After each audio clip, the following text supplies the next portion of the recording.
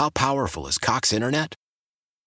Powerful enough to let your band members in Vegas, Phoenix, and Rhode Island jam like you're all in the same garage. Get Cox Internet powered by fiber with America's fastest download speeds. It's internet built for tomorrow, today. Cox, always building better. Cox Internet is connected to the premises via coaxial connection. Speeds vary and are not guaranteed. Cox terms and other restrictions may apply. Analysis by Ookla Speed Test Intelligence Data. Fixed median download speeds. US Q3 2023. I'm Tony Kornheiser. This is my show. My friends come on and you know them. We talk about the sports you care about, basketball now, golf, and the metronome of your life, baseball.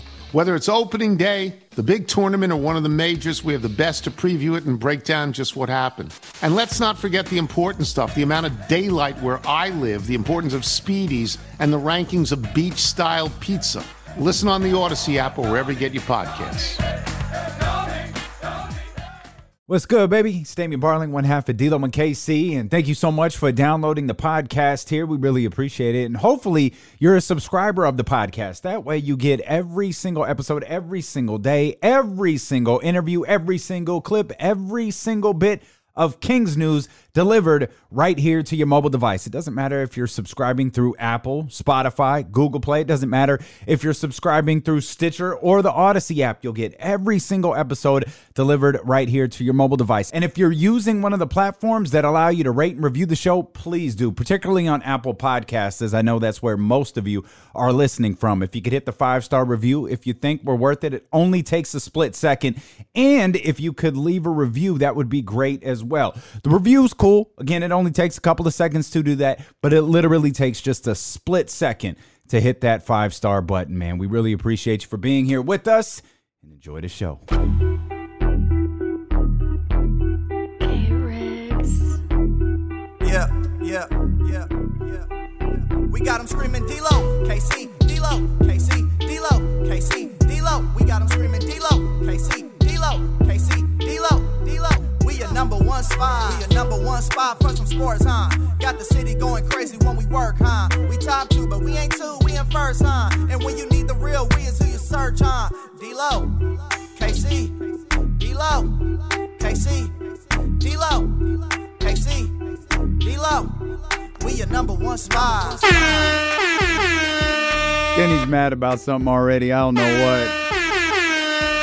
We thrown Jesse's got an early technical. Hey, yo. All-star vibes are in full effect. What's good, baby? We in here on this Friday, February 16th. I'm Damian Barling. The ultimate needle mover in God mode himself. He's Kenny Caraway. Yes, sir. Acknowledge me. What's wrong, man? I saw, well, this isn't what has me upset, but Jesse getting a technical before the show started reminded me of a clip I saw yesterday, high school playoff game, nowhere around here. I don't know where it was at. But the team, last second game, they try a shot or whatever. Let's just say the home team wins, right? They win the game. It's over. They jump off the bench or have time. One of the players goes and hangs on the rim in celebration. And the refs call a technical foul. When the game was over? Yes. Technical foul. They're up 1. And I didn't see the rest of the video, but I'm Wait a minute, we don't know what happened? I'm assuming they lost. Throws, and you can't get the ball, but 2 free throws.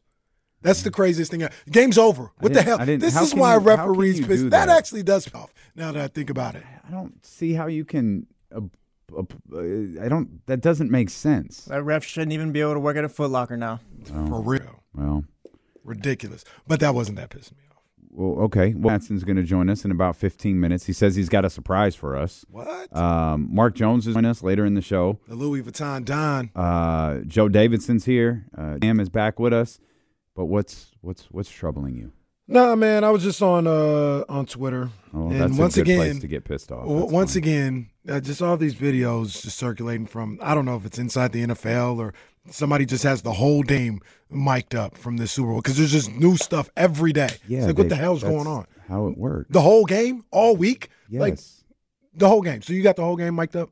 Yeah. No, you do? We can watch that? No, I do? We can watch. That's what I'm saying. Like, I don't know where this stuff keeps coming from. Well, it's coming. Okay, you know what? You're right. I'm sorry. Every damn day, right. it's a new clip I have of somebody no idea. mic'd up. 50 years, I have no where it's coming from. You're right. What I'm saying is, how is there Inside the NFL comes out on Tuesday? Mm-hmm.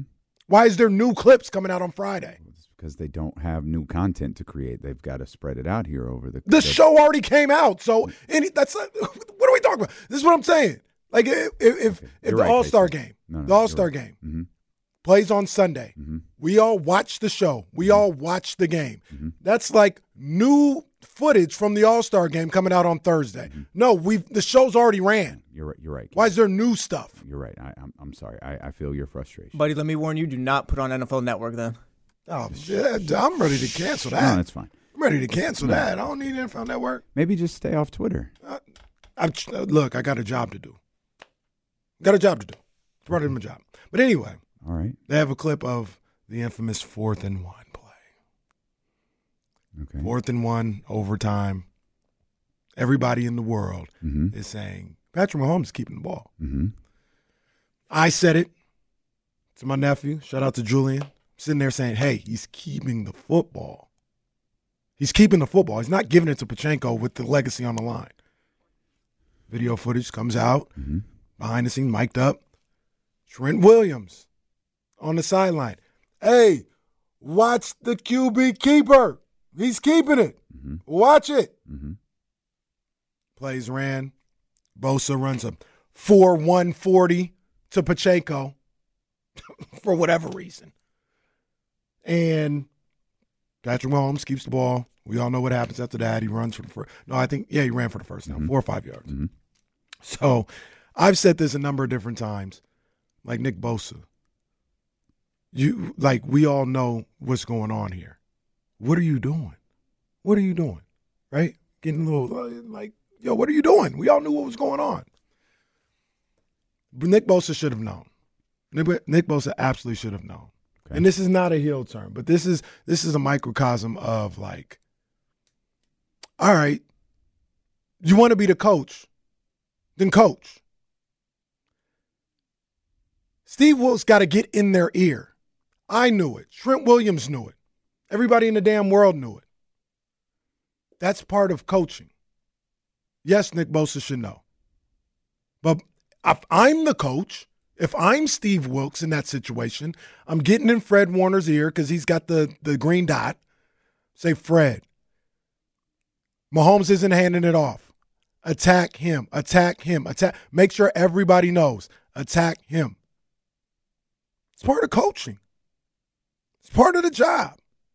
So people want to have all these crying emojis and think pieces about Steve Wilkes. That was the game. And I need him just as much as I need Nick Bosa to know the hell what's going on in the situation. I need my coach to coach. Need him to coach. Everybody knew that. That's it. Okay. I'm sorry that these videos keep coming out. Well, do you know what they do? They piss me off. And if there's one thing you don't want to do, it's piss me off. Don't piss me off. Your country accent is so bad. It's so bad. But you're right. Twitter is pissing you off. And Jeff, I don't think he was country at that time, though. He still had the guitar, Jeff but he was Jarrett's more. He's from Memphis, Tennessee. Yeah, but he was. But Nashville, Tennessee. I think. But he was more like. He wasn't like Double J Jeff Jarrett at that point. No, he had kind of grown out of that. But he still had the he's guitar, always a though, Tennessee guy. Like I didn't mean like the country singer JEFF. I meant he's from Tennessee. And look at Elias here. If only KC protected Wilkes like he does Shanahan. What do you want me to protect Wilkes from? I just told you how he's supposed to do his job, and he didn't do it. If I was the defensive coordinator at that point, we'd be at a parade yesterday. Because I would have told him he's not handing the ball off. Do not run after the running back. If Trent Williams was the defensive coordinator, we would be at a parade yesterday. Because he knew. was like, I just lost Kenny's volume, and then I looked over, and Jesse's doing his best to adjust the. Making sure we don't peek. Oh, I got you. So, Elias, shut the hell up. It's Friday. I thought we had gotten this all out. Man. All right. Is there anything else? No, did not anything right make now. you happy today? No. I don't know. I mean, the donuts. Donut was good. There's still pizza in the fridge. Hey, there's pizza. I have some pizza. That pizza's good. Get you some pizza. Like, you know what? KSFM comes around, take all that pizza home. You and Reese and Casey, just and take Ryan. the fridge home, bro. Yeah, it's all. Take it all. You two, don't patronize me right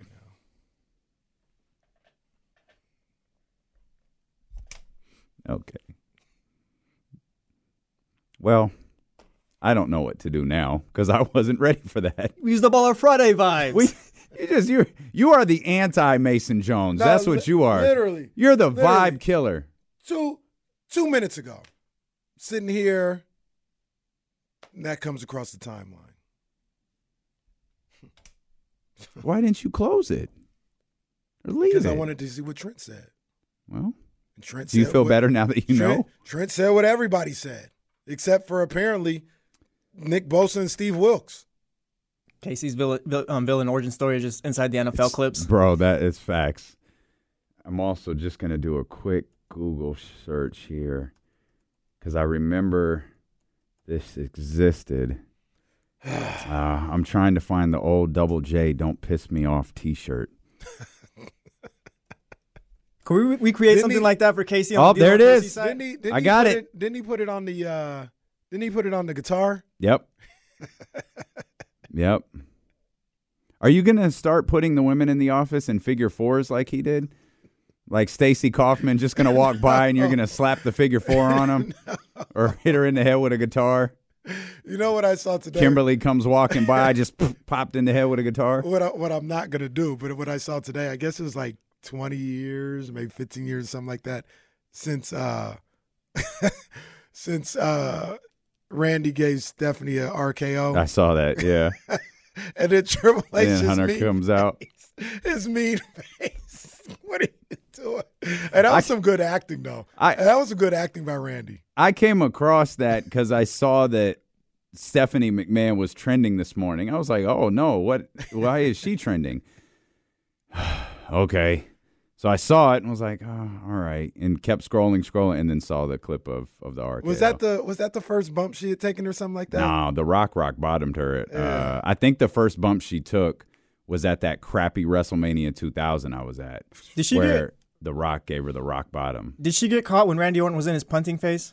I think that's what happened to Shane. I think, yeah, Shane he had had got punted punted, Shane. Yeah. I feel like Vince might have gotten the RKO punt too, the Randy Orton. Bro, Randy Orton was Adam Vinatiering everybody. That yo. was crazy, bro. That was crazy. I don't know why that was such a monumental moment then if she didn't.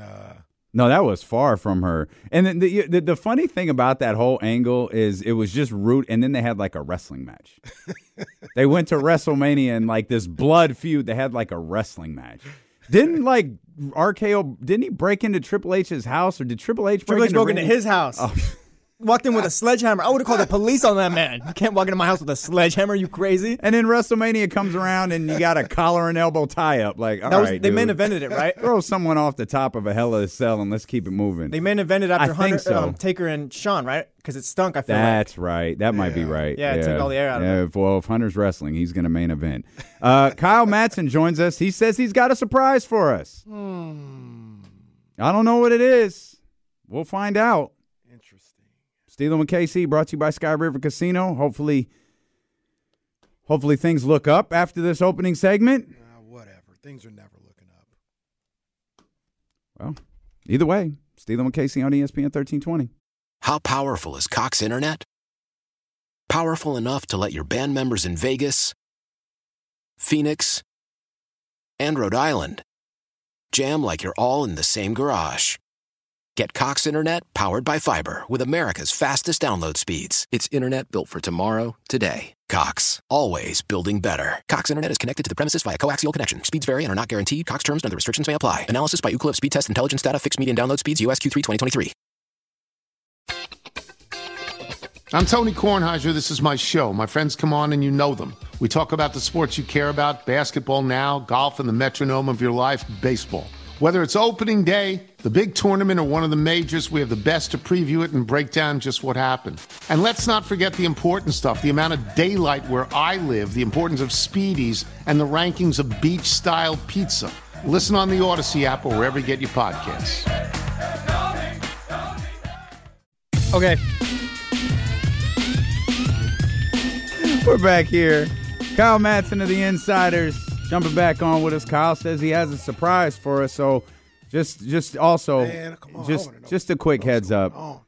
Just tread lightly because he's really fired up he's still upset about things that happened last weekend. As we navigate this conversation, just be careful because the slightest thing could set my guy off. So I just want to put that out there. You saw something that pissed me off. No, we went over that for like 11 minutes, so it's well, good. I mean, I know that we're almost a week removed from the what happened at Allegiant Stadium last Sunday. Yep.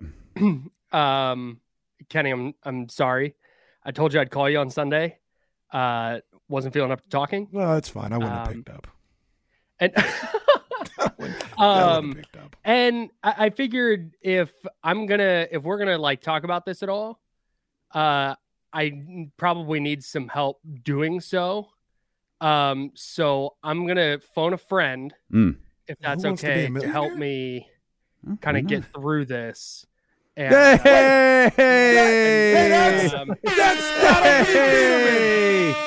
gotta be Biderman. Look who's back. Well, I'll be damned. It's like the night after WrestleMania 14 when X-Pac came back to form the new DX. Yeah, it's just like that. What's up, guys? How are you? That's gotta be Biderman. Chris Biderman is back. Oh, baby. Yeah, he's in the house. I like this. At Candlestick Chronicles. Download and subscribe wherever you get your podcast. Please We're do. also on Great YouTube. podcast. Search Candlestick Chronicles and subscribe to the channel. Anyways. Well, this made me happy. Well, I don't know. They're asking questions. What the hell are you talking about? What are you doing with him? I'm not sure. Yeah, so you guys don't know what none of these drops means. No, No, you guys don't know what any of those drops means. That's what makes it funnier. Yeah, it's just wrestling. No, and it's stuff, good. That's right. Yep. That's right. So, anyways, this is Chris Biderman's music. I like that. Yeah, we missed you, man. What's up, big dog? I've missed coming on, man. It's been far too long. I always enjoy seeing you guys at Kings games. Obviously, I see and talk to Kyle a ton, but to get back on the air with you guys, it's always awesome, man. Yeah, you've been in hell for the last few months, so it's into good. Sacramento. I see this guy at G Unit concerts. That's where I see Chris Biderman. That's true. Let's just. I mean, let's just rip the Band-Aid off. Chris, why do you want to trade Domas Sabonis? Well, hey. Man. Oh. I have never said I want to trade Domantas Sabonis. That is Okay, you're right. the Come on, Kyle. point. Grow up. Let's do this the right way. Chris, why do you hate Domantas Sabonis? That's a better question. Okay. No, so I like Domantas Sabonis. He's obviously a great player. The numbers he's putting up, historic, right? The question I would have, and man, you guys are really throwing me to the fire on this. Myself with the audience. Chris is like, I'm going back to 11. I'm going back to 11:40. This is way easier over there. The fan. No, man. So the question I would have is, are you going to feel good long term about paying Domantas Sabonis $40 million a year? That's the only question I would have, and I don't know the answer necessarily, but I look at the list of dudes making, $35, $40, $45 million a year, the max guys. Just about all those dudes are guys that, 10 seconds left in the game, you're down by one, you're trying to get a bucket from that guy. And Domantas Sabonis, as good as he is offensively and what he does for your rebounding and all of those things, just not just hasn't proven to be a bucket getter, and maybe he can turn into one.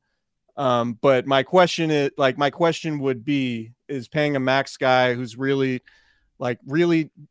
exceptional on one end of the floor and less exceptional on the other end of the floor, is that going to hurt you long term? That's all. I'm just asking the question. I'm not saying I want to trade him. I'm not saying signing him to that contract was a bad idea. I'm just saying, if you look at what happened in the playoffs last year, if he's not going to play substantially better in the playoffs this year, like they need him to, then $40 million a year for that guy is a little bit questionable. But thanks, Kyle. Really appreciate you starting me off this. No, so here's the thing with that. He has to have the opportunity to fail in the playoffs. Like, it's like he's not being afforded the opportunity to fail. And then I'd make a comp, and Jesse, if you could jump in on this, is Jalen a fair comp to this? Because Jalen obviously can get a bucket, but in the final seconds of a Pistons game, or excuse me, in the final seconds of a Celtics game, you're going to Tatum. Yeah, you're going to Tatum more times than not. It's no different than in Sacramento. Like, De'Aaron's going to have the ball and he's going to control everything. If he sees a world where Domas has a shot right there, he'll make sure Domas gets it. Domas isn't going to take the ball and create the final basket. De'Aaron's going to do that. I don't think that's terribly uncommon. No, it's not. But if he's he's going to have opportunities from 18 feet where teams are going to gap him and just play all of the Kings shooters and leave him wide open for a jumper. And is he going to be confident in the big moment to take it and make it? That's my question. That's the question I have too. And again, I'm not saying he's incapable or that he won't do it, but that's just my question after watching the playoffs last year. I really feel like the playoffs are overblown. Like I know. the way he played in the playoffs, was really overblown. I'm not saying it was great, but people talk about that like he averaged 4 points a game, 4 rebounds. The guy had a better playoffs than Bam Adebayo, and not one person will say anything like that about Bam, who's probably going to make $40 million a year as well. But nobody will talk about Bam this way. I mean, because I don't talk about the Heat. I don't follow the Heat and watch the Heat. Well, I mean, the people who do won't talk about Bam this way. And you know who else they won't do it with? You going to Siakam at the end of a game? Because Siakam's about to get a bag from Indiana. That's probably a mistake. But these are also, I mean, Bam especially. I don't know so much about Siakam, but you're talking about elite defensive players. I mean, like at least. I mean, all right, let's go there. I thought we were going to talk Niners, man. I didn't want to come on here and have this bonus conversation. Hey, 3rd and 4, Kenny. Trying to bum everyone out. I'll be completely honest. I had forgotten about Chris Biderman's hate for Domantas Sabonis. I completely forgot until Kyle brought it back. But I'll ask this: I do not hate Domas. I don't hate Domas. I don't want that to be a thing. Is Domas an elite offensive player? Yeah, for sure. Yeah. All right. So what are we talking about? Bam is not an elite offensive player. He's an elite defensive player. Sabonis is not an elite defense player. He's an elite offensive player. I think if you had Domas by himself, it would be problematic. Yes. But you don't. You have De'Aaron. He's part of a duo, and that makes it special. And the thing is we'll have a lot more information when the Kings play in the playoffs this year. Yeah. Right. We don't have to try to pretend like we know the answer right now because whether we're overblowing or whether I'm overblowing how he played in the Warriors series or not, the sample size is going to grow and we're going to have a better idea of how.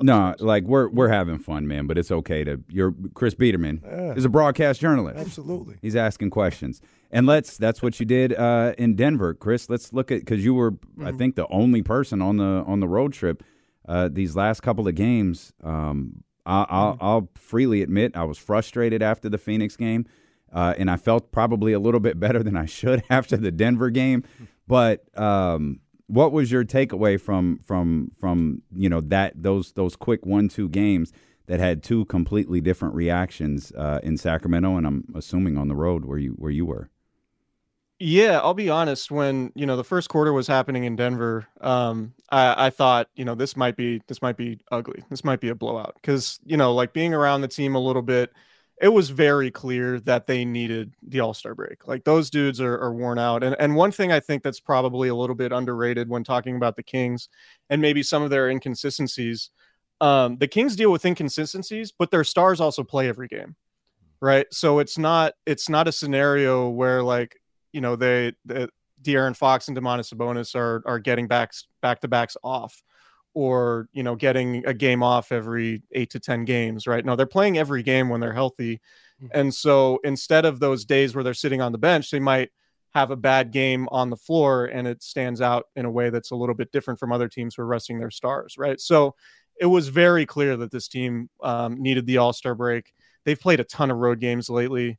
They had the 5-game trip, and then they had the 7-game trip, and then they go into the break with a 3-game trip, all against Western Conference playoff teams. And that's not an excuse, because every team in the NBA has tough portions of the schedule. But my takeaway was the Denver win was super impressive, given that we've seen this team kind of, I don't want to say pack it in, but just like, especially on the back end of back-to-backs, like you think about the Cleveland game at the end of the previous road trip, right? Like, you know, maybe it's just time to like rest up, recharge the batteries. Like, let's go into the second half and build some momentum. And instead it was like De'Aaron Fox looking at Denver as kind of a wounded bird, missing Jamal Murray and KCP, and just being like, no, I'm going to go win this game. Like I'm kind of fed up with losing like the way they did in Phoenix and losing in OKC and not being able to close some games that they definitely should have closed early on in the year. So it was super impressive. And, you know, frankly, like I thought, as impressive as it was for De'Aaron Fox, I think one of the things this year, it's like the scoring in the fourth quarter hasn't been quite the same. So to get that scoring in a big spot from Fox, I think is big.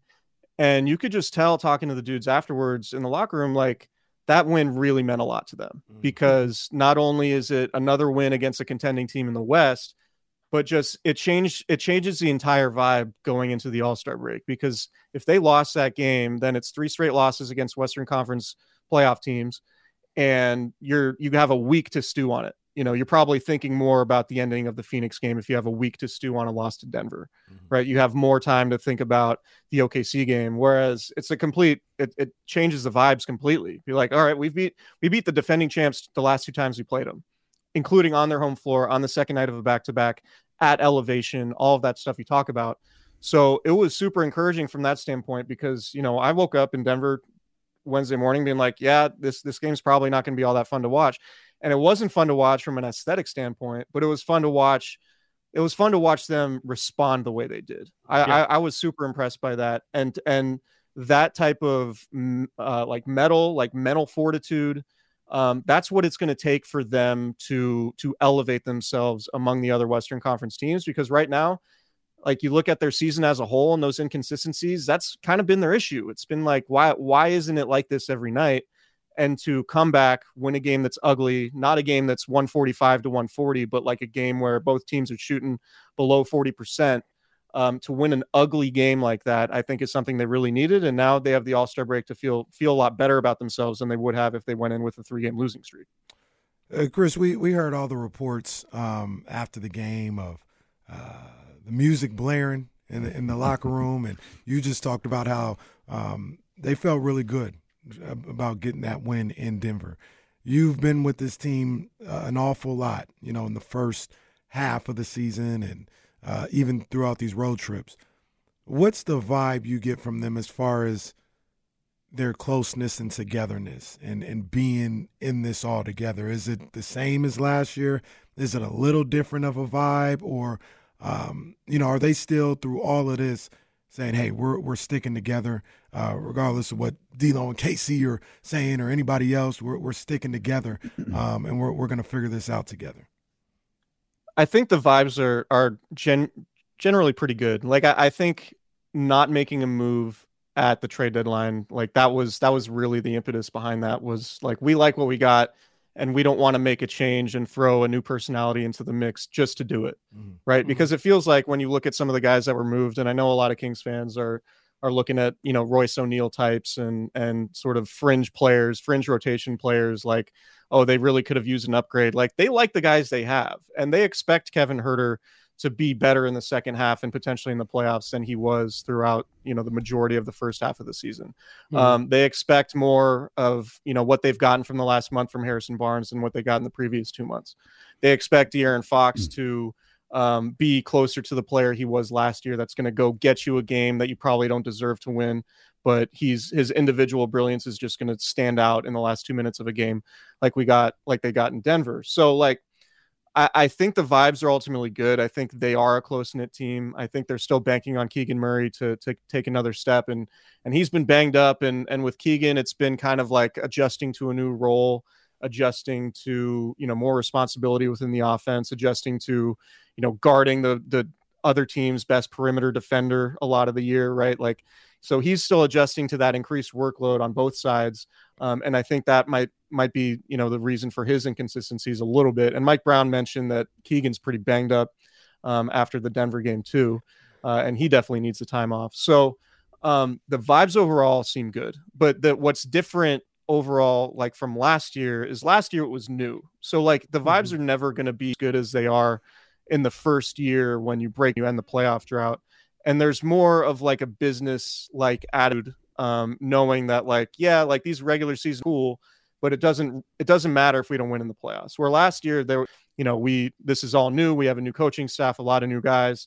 We break through, we bust that, and we get to the playoffs. The season's ultimately a success. But now it's all right, we really contenders, and we gotta win at least one round in the playoffs. And we know that, what happens on a random Tuesday or Wednesday during the regular season means much less than what it does once a game start to count in the playoffs. When you talk about vibes being better, let's kill the vibes, Kyle, and shift gears. Because obviously, Chris, we're thrilled to have you back. You cover the Sacramento Kings, only for the Sacramento Bee, so we'll get to talk to you a lot moving forward about the Sacramento Kings. But we got to close the door on the NFL season, and I want to be able to do that with you two here. So, Kyle, let's start with your guys' reaction to the firing of Steve Wilkes.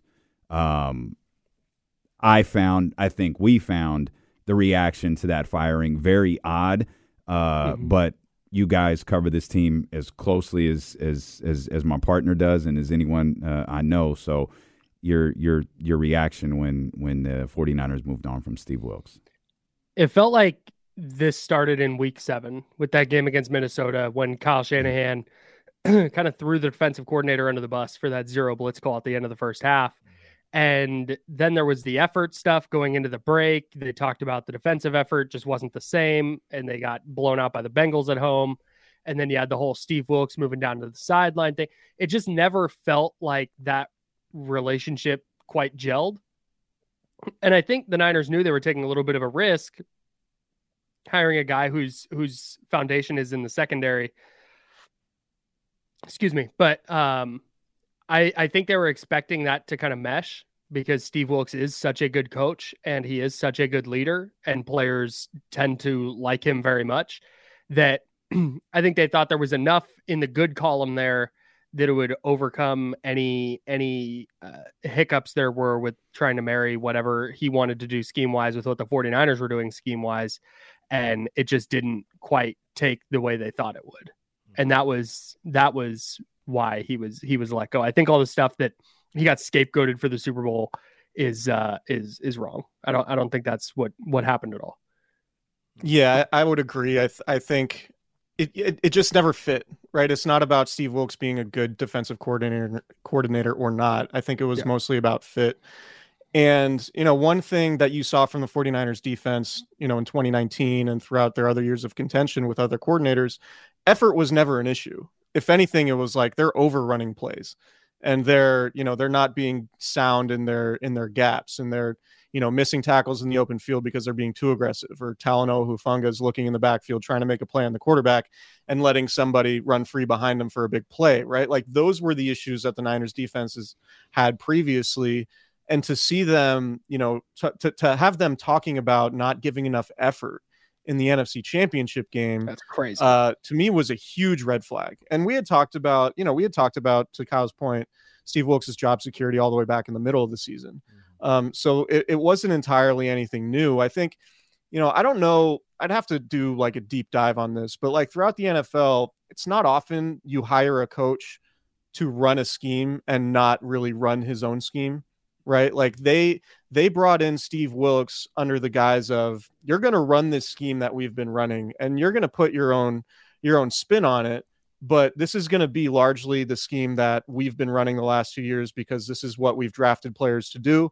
This is what they're comfortable doing. And you're going to adjust to us. It's not going to be a scenario where you have carte blanche to implement anything you want. Right. So that was a little bit weird for sure, given that Steve Wilkes hadn't run that particular scheme before. And so I'm fully expecting Kyle Shanahan to go back to, whether, I don't know, I don't think it'll be Pete Carroll, but I wouldn't surprise me at all if it was somebody who, used to work on that Seattle Seahawks defensive staff, right? Whether it's Marquand Manuel, who Kyle Shanahan's familiar with from their time together in Atlanta, and Manuel worked on the Seahawks staff in 2012, 2013, I believe. And he's currently with Robert Saleh, the 49ers former DC, who's now the head coach of the Jets. So to me, somebody like that makes sense because for Shanahan, he's always wanted to run that scheme, with the exception of when he kicked the tires on Vic Fangio being DC a couple of years ago when he was available. And that makes you wonder, like, okay, would he be open to somebody like Brandon Staley, who's a Vic Fangio disciple, who had, the best defense in the league in 2020 when he was with the Rams? That's certainly a question that I'm sure the 49ers are asking themselves.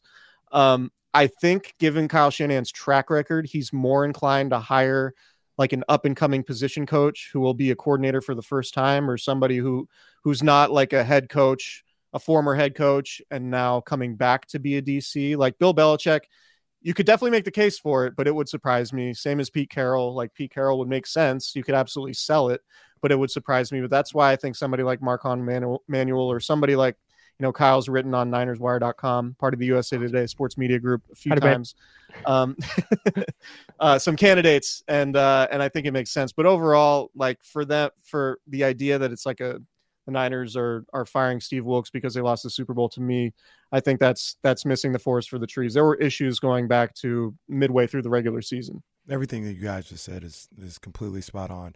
There was one point I wanted to make that, just aware of something. But before I do that, isn't Vic himself available? Didn't the Dolphins release him? He's with the Eagles. Oh, he went to the Eagles. That's right. So before, at the beginning of the show, I got turned all the way up because I saw a clip from the Super Bowl of Trent Williams. Basically, he's mic'd up, 4th and 1 play. And he's like, hey, watch the QB keep, or whatever. I've said it a number of different times. I'm not the only one. We all knew Mahomes was not putting his season in the hands of Pacheco on 4th and 1. Like, it wasn't happening. They don't do a tush push. Out of the shotgun, no chance. Out of the shotgun. They don't do the tush push. They don't do QB sneaks with him. He was in the shotgun. There was only one outcome that was going to be in that play, and that's Mahomes keeping the ball. And everybody knew it.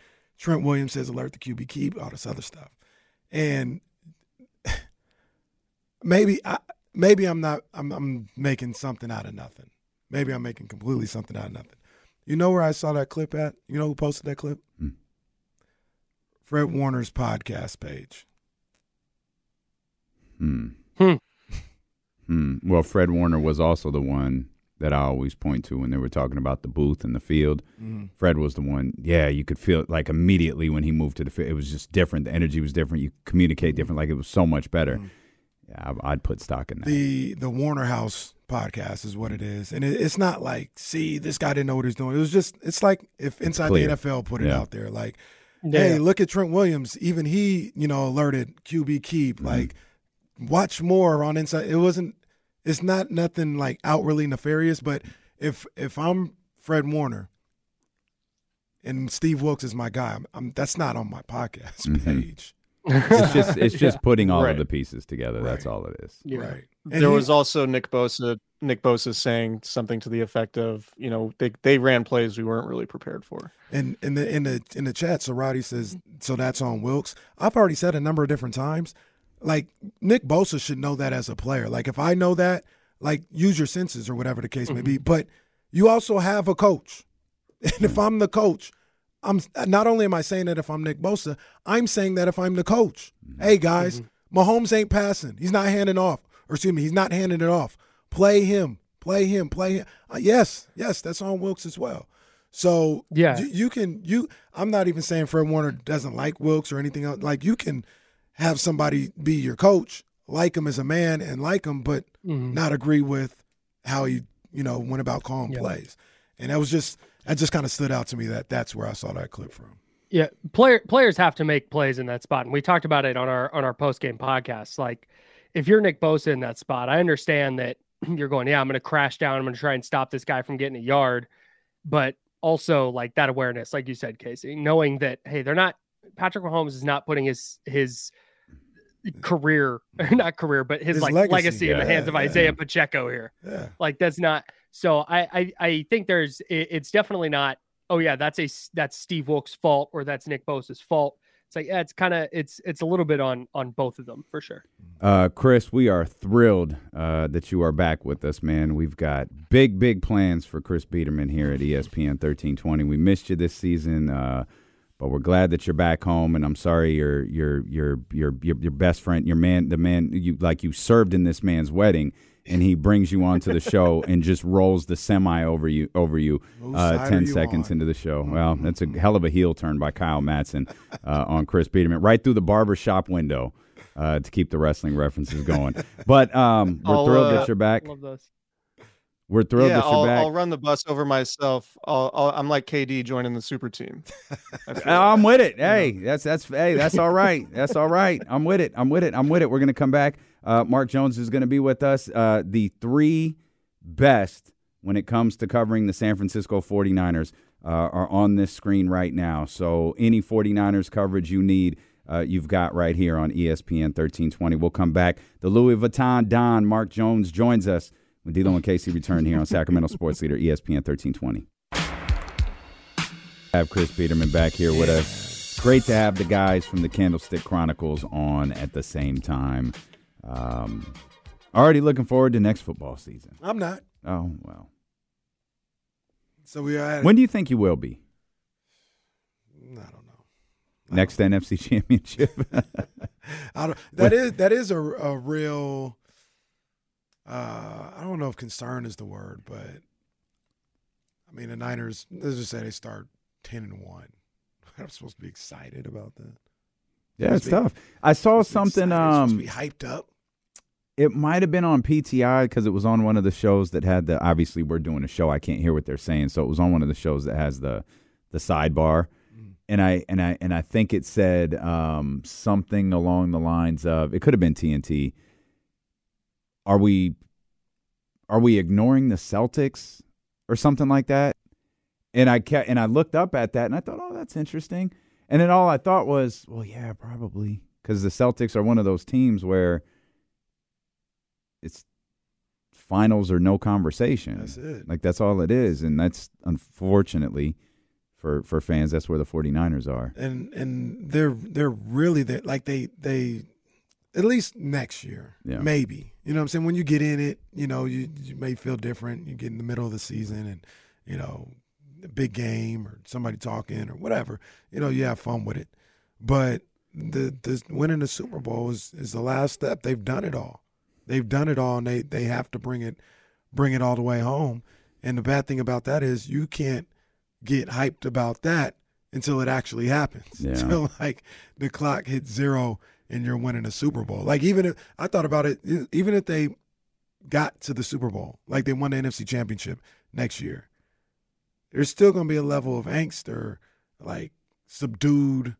Yeah, for sure. Hype, because it's like, all right, you got one game to win. You still That's got all to that do comes this, down to. You got one game to win.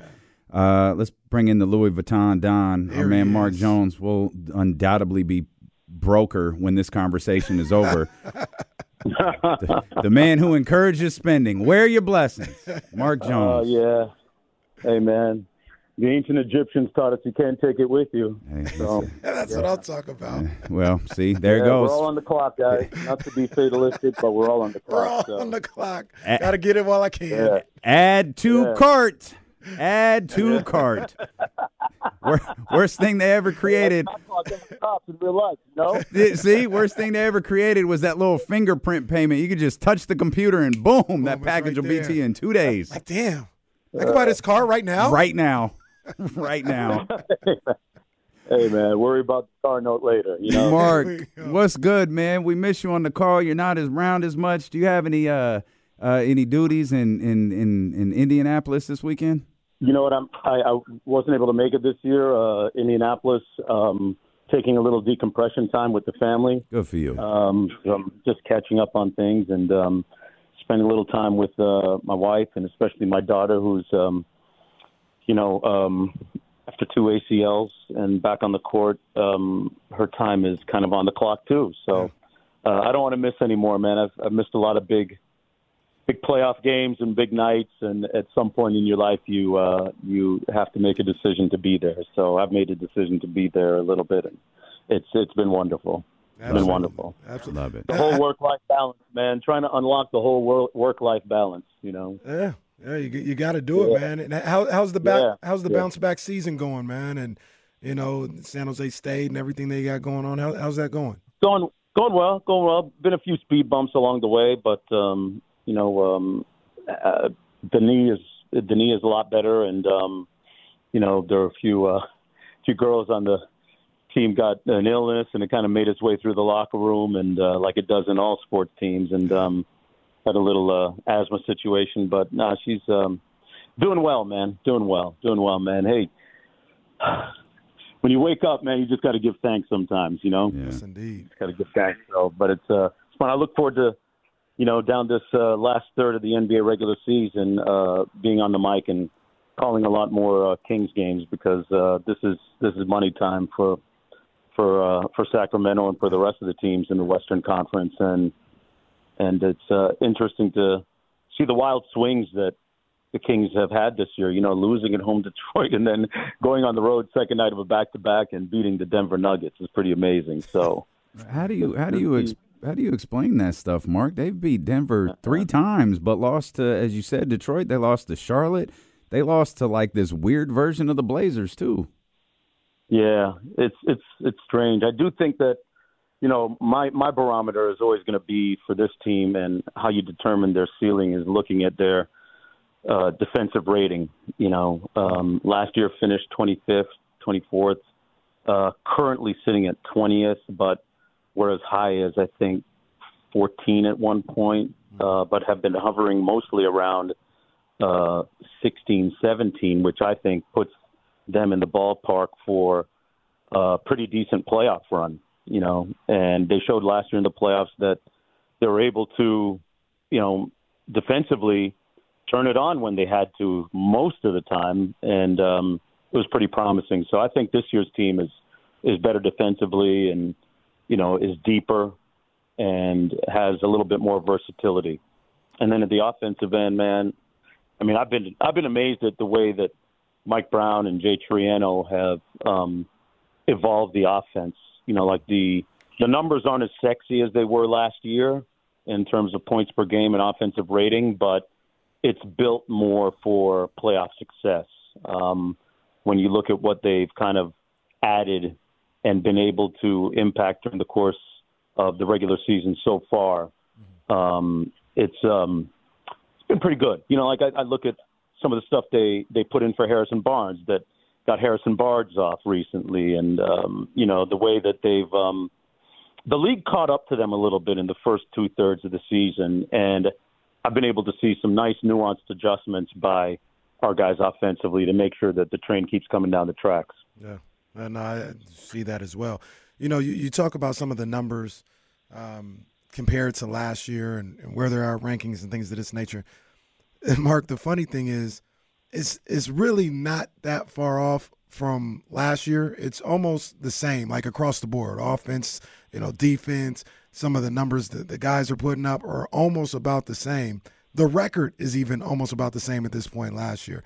The vibes feel different. And I remember last year I said, hey, enjoy the way you feel this year, because the weight of expectations are going to change. You guys could do the same thing next year, but the expectations are going to make it feel different. Do you kind of feel like that's why the angst is what it is? Like, it's just the expectations because it's almost the same team. Yeah, and it's a great place to be, right? I mean, last year's success is different from, potentially this year's success. Mm-hmm. And it's nice that the bar has been raised to the point where, the record is pretty much the same, on par, on course for about 48, 47 wins, anywhere between 47 and 49 right now, right exactly where we were last season, but it just it looks different.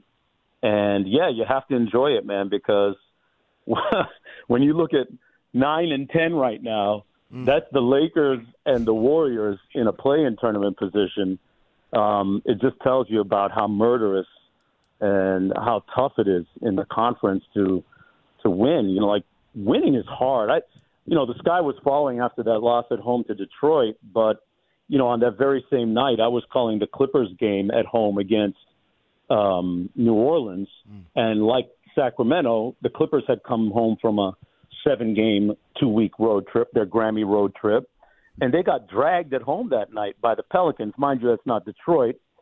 No disrespect to the Pistons, but it happens, and the Clippers have been arguably the best team in the NBA over the last 2 months, and they got hammered at home. So, losing is losing, and it happens to the best of teams. And, now the Sacramento Kings come back a few nights later and win in Denver. And, you've got to look at the big picture. I think sometimes we get a little bit myopic and focus in on the negative. But, man, moving forward, arrested De'Aaron Fox and the version of Sabonis that we're getting right now, this is a team that can make a deep playoff run. I really believe that. We say this all the time. The Grizzlies beat the Bucks last night. Yeah. There you go. That stuff happens. Like, it's frustrating, but it happens. You know what else is frustrating, Mark, is, like, how is Domas not an all-star? Yeah, it's wild, man. I mean, it's a great field of all-star players this year in the Western Conference, but I don't know. I don't know. And then it becomes, who do you take off? Like, I would definitely say that Domas had to be on that team, but who do you take off? And Anthony then I arrive Davis. at the answer. Yeah. Take Anthony Davis matters, off. Yeah. Cat's the one. You take Karl Anthony Towns off. Yeah. See, I would go Davis before Cat because winning has to count for something. And Minnesota has been in first place for most of the season in the Western Conference. So I think they deserve that kind of grace, and Cat can ride that a little bit. But Davis would probably be the one, But I'll say this. I spoke with an agent a couple weeks ago, and he was in the midst of making calls to different teams so that his player would not be selected to go to the All-Star game. And this is a player who's all-NBA. So some guys don't want to go. Some guys would rather have the rest, and that's the quiet part out loud, right? Yeah. Listen, God bless Domas and De'Aaron right now. They got their toes in the sand maybe somewhere, or they're relaxing and decompressing and, getting good treatment. And because these guys go to All-Star weekend, and, there's usually a Thursday night party if you're not playing on Thursday night, and there's a Thursday night event, there's a Friday night event, there's Saturday morning media, there's Saturday morning Habitat for Humanity, Saturday afternoon appearances for the league, corporate appearances, private appearances. And by the time the game winds, then you get that Jordan party invite, and it's a wrap. You can't miss that. Hey, if you get an invite to the Jordan party, that's the one. Yeah, that's the one. Yeah. 1 year in Los Angeles, guys, I got an invite to the Jordan party, and my wife and I took a cab to this quote-unquote secret location, which was up at some high school in Beverly Hills, and you had to show your pass to get into the parking lot, and they had shuttle buses running people from that secret location to another house up in the hills, and that's where the party was held. It was super, duper DEFCON 5 top secret stuff. It was, and the set was wild, man. It was dope. They had all kinds of great music, and that's like date night for wifey and I, All-Star weekend. It was really cool. And I remember standing in the kitchen with my wife and saying, "Oh man, Sarah, there's AD's over there." She's like, "Oh man, forget him. I'm gonna go talk to Usher." And that's when I really got worried. Understandable.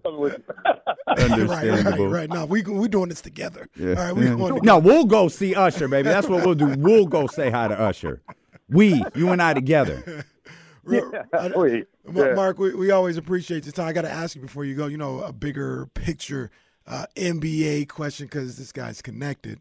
And the way I look at it is it's the pecking order is probably D. Wade, Rick Ross, and Mark Jones for Don of Miami. That's really what it is. That's the order. Yeah. Mark Jones, depends on the day. He might get up to number 2, but that's a 3 right there. One thing that's always he just recently passed Luke at number 4. Hey, Luke was my old neighbor in Miami Lakes, man. That's my guy. That's probably a story for off the air. You could share us the details of that later. There's some grainy black and whites floating out there somewhere, man. I'm worried about. 305, stand up, baby. But one thing that's always kind of baffled me because I pay attention to this stuff is how it's been like 35 or 34 years since Miami's gotten an All-Star weekend. I know there's some kind of convention that happens always that weekend. Yeah. Is it just forever going to be there? Are they ever going to – because I'm just surprised the NBA is not going back to Miami for All-Star weekend. Yeah, it's been a while. What happens is the last one they had was in the 80s. When Harold Miner was in his early years with the Miami Heat. That's how long ago it's been. No, I'm sorry. It was early 90s. I want to say like 92, 93. Kenny Skywalker won that dunk contest. I remember that. Yes. Right there at the old Miami Arena on the border of Overtown. And, man, I'd love it to come to Dade County. It's this city is built for parties, right, and good times. And what happens is, they have an event called the Boat Show that weekend every year. And I want to say that that's pretty much the reason why it's tough to work around that. And as many hotel rooms and convention centers as we have in Miami, it becomes a little bit of an issue. And I'm pretty sure that's why it hasn't made its way here in a while. And, the NBA likes to award it cities that have new arenas too. That's a little bit of a trend, right? Almost any city that has a new. Yeah, hey, you caught that. I'm glad that one landed on you. Yeah, I got it. Yeah. I got it. It's going to Chase. It's going to be their first time in the building in San Francisco, and then it's going to the Intuit Center in Inglewood in LA. So it has not come to Miami since they've had, it's not American Airlines Arena anymore, but, it hasn't come here. And I'm pretty sure it's all about the boat show because as crazy as Miami and Dade County is on a Monday, it's even more during the boat show. Imagine that. And this is the tourist season, too. So you're talking about All-Star Weekend, boat show, tourist season, March break, spring break for a lot of college students. Yeah, man. Yeah. Maybe it shouldn't go to Miami. Yeah, that could be problematic. I hope it does at some point. My favorite All-Star city is New Orleans, to be honest with you. I love the Big Easy, because the arena's right there, the Smoothie King Center's right there, the Central Business District is right there, Canal Street, the French Quarter, and the Convention Center. It's all in walking distance, too. Yeah. And the climate is always going to be pretty good in New Orleans, too. So, because the cold weather stuff is tough, man. I go from ashy to classy to ashy. That's a tough one, Yeah, you're not missing much. A lot of Palmer's lotion. No. Go ahead. They letting it snow like Boys to Men out there. Y'all go ahead and do your thing. We just fine right here. We just fine right here. Mark, we're excited to hear you more on the call, the final stretch of the season, man. Always a great pleasure to talk with you. Real quick, Mark, you gonna be there next Thursday? Next Thursday. I have the Heat game next coming up. You missing HBCU night. Yeah, it's HBCU night next Thursday, man. Yeah, it's I know. Going down. I saw that. That one hurt. That one hurts. Hey, Mark, We got you.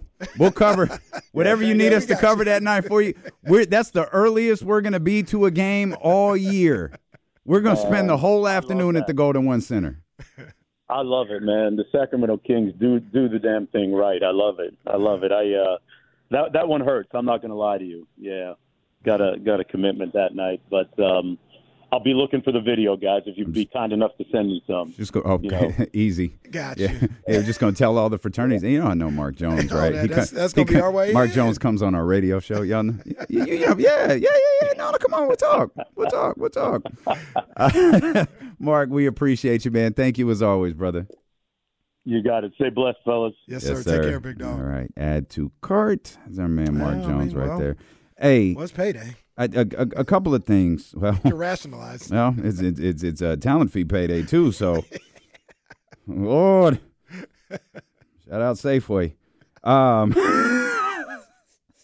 swear to God, See you in the aisles. This show is one big inside joke. You know what's funny? We were all excited. Chris Biderman. There's probably like 3/4 of the people watching or listening or have no idea why we were so excited that Chris Biderman is back. What are these guys? Chris Biderman's all cool. What's the big deal? Like I don't get it. Two things I took note of as we were talking to Mark. San Jose State is an under like appreciated legendary school. Oh, for sure. When you think like I know this is more like for us, but it is for the NBA world. Like Mark Spears, like that's his spot. But like Dr. Edwards, Tommy Smith, John Carlos, man, San Jose State is you talk about like the hub of the Black Panthers and the civil rights movement of the 60s. Like, come on, man, San Jose State is the one. And this and real quick about them, this isn't historic. It's just something that I remember. I remember for about 3 or 4 years, the head coach that was there, it was a brother. He'd bring HBCU team to play football to start the season every year. So they had, man, he brought that whole culture, man. Like it was like HBC United, San Jose State, man. The bands would be there, brought the whole culture out to the West Coast because we don't get that vibe of a HBCU environment. And I remember he did that for like 3-4 years straight at San Jose State, man. So yeah, that's a special university. One other thing, this is NBA related. I'll take the heat for this because I know how people feel about this. So I'll take the heat for this. You guys, I wanted to bring this up with Mark, but we Mark is obviously incredibly busy. We try to be careful with our time with him. Y'all were talking about Karl Anthony Towns, and it took me a while to tap in with the Timberwolves a little bit. Really, the first time they played the Kings is when I really started to like, I need to see what's going on here. I like Karl Anthony Towns a lot. I know we get our jokes off and be funny, like whatever. Like I like Karl Anthony Towns. Yeah. Rudy Gobert has been extremely important to what they're doing. He's done a really good job. Like he's gonna be a defensive player of the year. Like, man, he might if winning matters and he had to be your second and you had to have a second All-Star on Minnesota, man. And maybe they did. I would have looked pretty tough at Rudy Gobert. And that's not. I'm not trying to disparage Cat. No, I get you. I just think really high. Okay. Yeah, I just think really highly of what Rudy has done this year for them. Yeah. And every time, because I posed the question, I don't know if we discussed it on the air. I know I posed it privately. It's like, I don't really know what Minnesota does well. And then I saw how they frustrated Sacramento with their length, and so I started watching them a little bit differently. Now, granted, I was watching for stuff after the Sacramento game rather than watching them with a blank slate. And, man, Rudy has been really, really good. Yeah. They really figured that out, man. They did. I didn't think they would with Cat and Rudy there, but they figured it out. It's always going to be measured against what he was traded for, but I could be wrong. I don't think they do it over. Like, I mean, I don't think they'd, like, not do it. Yeah. Yeah, I agree. I think if they could do it over, they would. Especially with where they're at now. Yeah. You know what I'm saying? Yeah. They figured it out. They made it through, and they're one of the more formidable teams in the NBA this year. Yeah. And he's done a hell of a job. Like I said, he's going to be the defensive player of the year. He's going to win. Is that his second, third, fourth? I think it'll be his fourth, won't it? Yeah. Draymond will hate it. it. I ain't say it. I ain't say nothing. I was going to, I was going to, but I ain't say nothing. Yeah, they didn't figure that out. You know, one phrase that T-Wolves team is good. that I don't like. I had to school my son on this last night. Dogfight, 2 birds with 1 stone. Nah, those don't bother me. Okay. Putting the rat on the table? Well, Nah, that don't bother me either. The "we didn't deserve to win" or "they didn't deserve to win" phrase. I hate that phrase. You'll never hear me utter that, ever. So, okay, like, where did this come up with he your had son? a game last night, and he felt like his team was better than the team they played. Okay. They ended up winning by like 5. Okay. And he's like, "Be honest with you, we didn't deserve to win. We didn't play well because they didn't play well. Missed a bunch of shots, layups, all this other stuff." He's like, "We didn't deserve to win." I said, "Let's just get that out of your vernacular right now. Like, at least you ain't never gonna hear me say that. We win, we win. Mm-hmm. We deserve to win. Mm-hmm. We worked hard. Does it mean we played our best game? Does it mean everything went the way we wanted to? No, absolutely not. But we deserve to win. And part of the reason why you deserve to win is the work that you put in when nobody's looking. Winning and losing isn't just in the game. It's what you do to prepare yourself for those moments. And sometimes when your game isn't at its best, what you do outside of that and preparing yourself can get you through on a rough day. I only came up because Chris Biderman said something. I think he was talking about, the Kings against Denver or somebody like, yeah, they probably didn't deserve to win. And it's not Chris Biderman's fault. Everybody says this. That's common. Yeah, I just hate when people say that. You'll never hear me say that. If we won, we won. Whether it's my team, whether it's whoever. If you won, you won. You deserve to win. Period. Let's come back, man. Joe Davidson's going to join us here coming up in about 30 minutes. We still got James Ham in the final hour of the show. And I want to ask you, what's been the biggest story this first part of the Kings season? Also, we saw history last night. If you didn't tune into the game right away, you missed it. Or if you didn't have a premium subscription. Well, I think a regular one would have got it done. You got like a premium Peacock? we'll come back. Stilo and KC brought to you by Sky River Casino here on Sacramento Sports Leader, ESPN 1320. There's one thing you don't want to do, Zabo. Well, Piss me off. Yeah. And that is the quickest way to piss me off. well. Your thoughts, Doc Rivers? No, what? No, what was the point in that? It's timely. To be honest with you, this whole thing about Ronald Reagan and Kennedy, I wouldn't wish this on anybody. I really wouldn't. Okay, real quick. We'll talk more about this later, or maybe we won't. I don't care. That clip that's on Twitter of the Memphis Grizzlies, and Trista quoted it. Your boy Bricks Muse put the quote. Don't do that. I saw here it though. How did it sound? So the sideline reporter asked, what's my man's name? Gigi. Yeah. He asked him, hey, how did you, what is it? Something like how did you guys, Memphis beat the Bucks last night? I'm paraphrasing. How'd you guys get the dub? And Gigi says, hey, all credit to Doc Rivers and our opponents. The Milwaukee Bucks. And then the clip cuts off as if the question was did them dirty. As if the question was, hey, how did you guys beat the Milwaukee Bucks? And the answer is, Doc Rivers and the Milwaukee Bucks. You could that tell, is yeah. foul. You could tell, like, he was. Why gonna did say they more do and all that? Well, because they was trying to make the Bucks and Doc look stupid. Well, who would do that? That's Your boy. No, who Bricks made Muse did it. Oh, Bricks Muse was Yeah, your boy did Yeah, it. I saw it because TK retweeted it. And it's like, or she quote tweeted, don't do that. Hey, nobody's perfect. That's not fair. Nobody's perfect. Brick Muse, you're not canceled yet, bro. Doc Rivers. Well, also I did ain't too much canceling him. That's just foul. Well, to be fair, I don't know that Bricks Muse made the clip. Bricks Muse had the clip. 95.7 cut it like Dr. David said. Well, that's probably true. That's a good call, Dr. David. That's a good call. That's a good call right there. Yeah, Doc 3-7. Eastern Conference All-Star head coach. I blame that team more than I do Doc. At some point, you have to blame the team, don't It is you? the team. There's two coaches, and it's been problems with both. The team is a constant. Man. Oh, goodness gracious. Caitlin Clark needed 8 points to break the all-time NCAA scoring record, and she did that in about 2 minutes. She, in fact, scored the first 8 points of the game and shot a deep three to break the record en route to 49 points.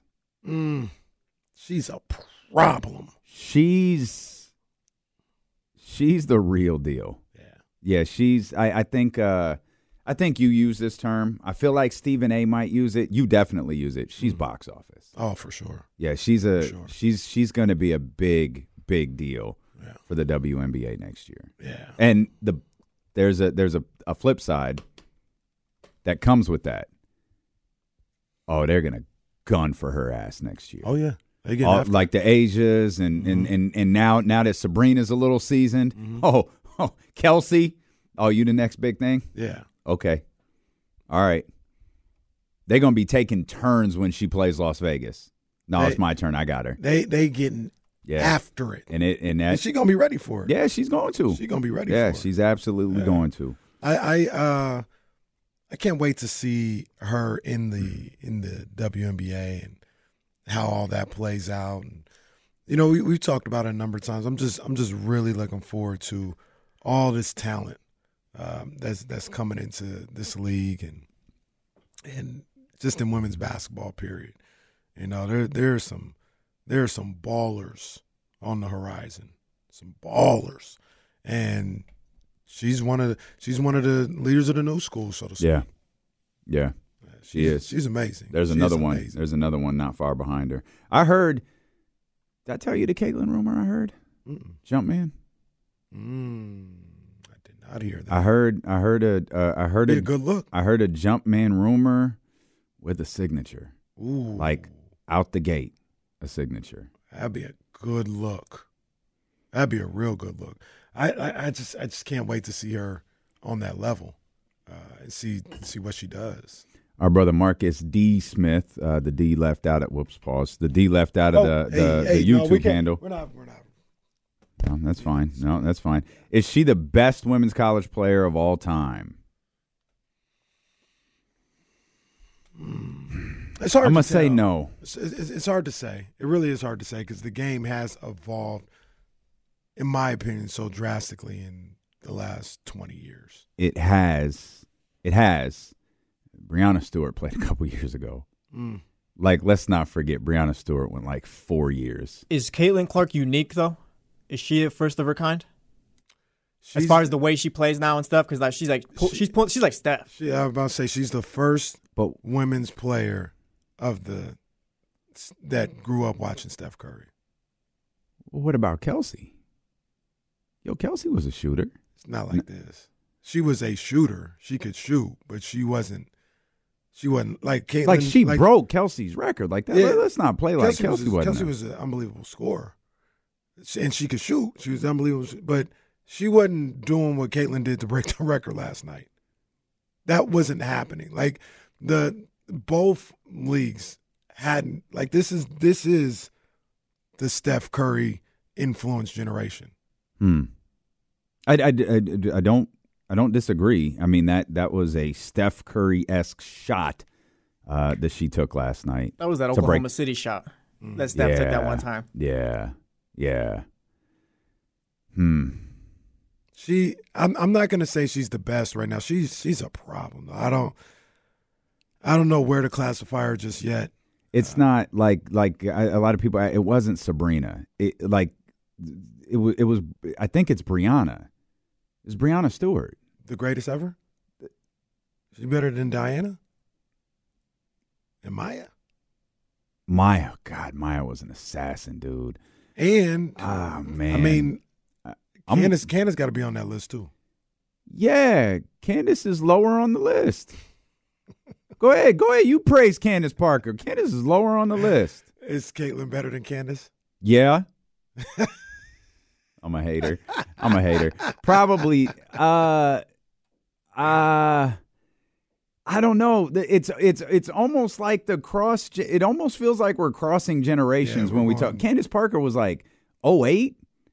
And it feels like we're crossing generations having this conversation, which is insane because we're not, but it feels like we are. Caitlin really is to me, the first of a new generation. She's she very well might be. She's the leader of the new school, and we'll see what happens. She's Shawn Michaels. Yeah, she's Shawn Michaels. Maybe Breonna Stewart is. I don't know what I was going to say. Hart? The under. No, that's the same generation. I don't know, but I don't like Stewie was crazy, like crazy. And fine, Trojan CB. If you want to bring up Cheryl Miller, fine. I wasn't outside for it. You give me the Cliff Notes. I don't know. Is she Wilt? Is she the Wilt? She might be. Is she the Wilt of women's college basketball? She might be. Cheryl was so far ahead of her time that it's hard to say what she would have been when the rest of the women's competition kind of caught up athletically, in an athletic way, I should say. But Cheryl. It translates. Like how I feel about Wilt, if we say she's Wilt, like I feel like Wilt translates to today. Like he would have done a lot of the same things. Be Jokic. Yeah. Hey, be Jokic. A better athlete. He would have done a lot of the same things today that he did back then. Let's just say one thing real quick because I don't think we'll ever get back to it. I hate watching Nikola Jokic. Oh, my God. Just watching him the other night is just like torture. And then he's fumbling the ball around. His face turns this weird level of red. It looks like he can't breathe. And then he makes the most ridiculous pass you've seen since like 1982. It's like, all right, I think dude, we might whatever. be thinking about the same pass where he like spun around, backing down. Then there was somebody in the corner, and he went over the head and looked like he was about to go to the guy in the corner. But at the last minute, Aaron Gordon cut to the basket, and he went boom, like right to. I said, "Oh my God." Yeah. Like, because, it's one of those things where the camera doesn't move, but my eyes moved to the corner, and the ball went. I said, oh, my God. The whole scenario goes like this, for those that don't remember it. Trash, trash, trash, trash. Oh, my God. All right. It's so frustrating to watch him because it's almost like it's almost like he's magical on accident. It's infuriating. It's so infuriating. Yeah, but he's so fun to watch. Get the hell out of here. No, he is not. Fun to watch by any means. I didn't watch a lot of the NBA Finals. I'll put it to you that way. I do love me some Maya Moore. I do love me some Maya Moore. Maya Moore felt like a transition from one generation to another. But man, Stewie's resume is pretty insane. Yeah, pretty insane. Yeah, I mean, I still think it might be Diana though. Diana, I still think my favorite of all time, second favorite. But 916-909-1320. Ramsey, what's good, man? What you think about all this? Caitlin is a bucket. Caitlin is a straight bucket, and not only did she get the record. She went off for 49 last night, which was a career high. And it honestly looked effortless. I mean, she was 16-31, and she was 8-16 from three. Yeah, those are Steph numbers. Those are Steph numbers. And where she shoots from is her normal range. That's what she does.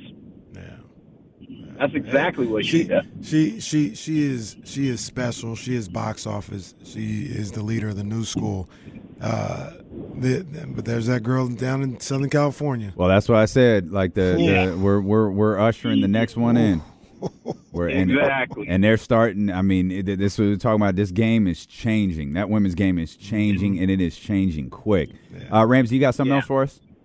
Yeah, I wanted to add. You were talking about San Jose State. And this weekend, shout out Sacramento legend Darnell Hillman, who went to San Jose State. My dad actually played college basketball with him when he was there, is going to be judging the dunk contest because he played for the Indiana Pacers. Oh, okay. Oh, nice. Oh, that's dope. Nice. Very good. Right on, Ramsey. That's good stuff. Look at Ramsey adding to the show. I see you, big dog. We just got to find the right topic for Ramsey, and he gets here. Our man Joe Davidson is here. I feel bad. We talking. Just bring Joe into the conversation. Joe D. Joe Davidson sees some of the best men's and women's hoopers here regionally. Joe, we've got the women's game in a fantastic place right now. Wow, great hoops going on. Take a look. I got to show what I'm repping right now. Oh, now. hey. Let's go, baby. Shout out Joe D. I saw Caitlin Clark last night, and she just never ceases to amaze. Great ball skills and passion and shooting. If she just had a little bit more range, that would be great. If she just cared a little bit more, I suppose. No, that's and I agree with you guys. She's got to be on the shortest list of all-time greats. What an inspiration. I wrote a story this week in the Sacramento Bee about, some of the underclassmen stars, and I got ripped in an email. Shame on you for not mentioning Caitlin Clark and blah, blah, blah. I said, well, the story wasn't on her. It was just about the, upcoming players. But, fair point. I think a lot of these kids model their game of versatility after somebody like her. The days of the big post player, the big 6'3" girl who can't handle the ball is over. These girls grow up handling the ball and shooting the ball, and they become such skilled players. I was watching ESPN highlights last night, and they were showing the Tennessee South Carolina game, and I was thinking, look how elite these players are. I mean, it's pretty cool. It's really good. And we saw a sample of it last year with the Sacramento State women's team that qualified for the NCAA tournament. And, it's, a lot of people bag on girls basketball and women's basketball. Well, we'll bag on them. It's a pretty good level of ball. And, I certainly appreciate it. That era, I think, is ending, by the way. Oh yeah, that era is coming to an end where people are smartening up to this game a little bit. Yeah, they hooping. I mean, you still got to weed out some people. I know a couple weeks ago. Yeah, we'll weed their asses out. Michael Don't worry. Porter Jr. was on there sounding ridiculous. You see what he was talking about? I can't stress enough.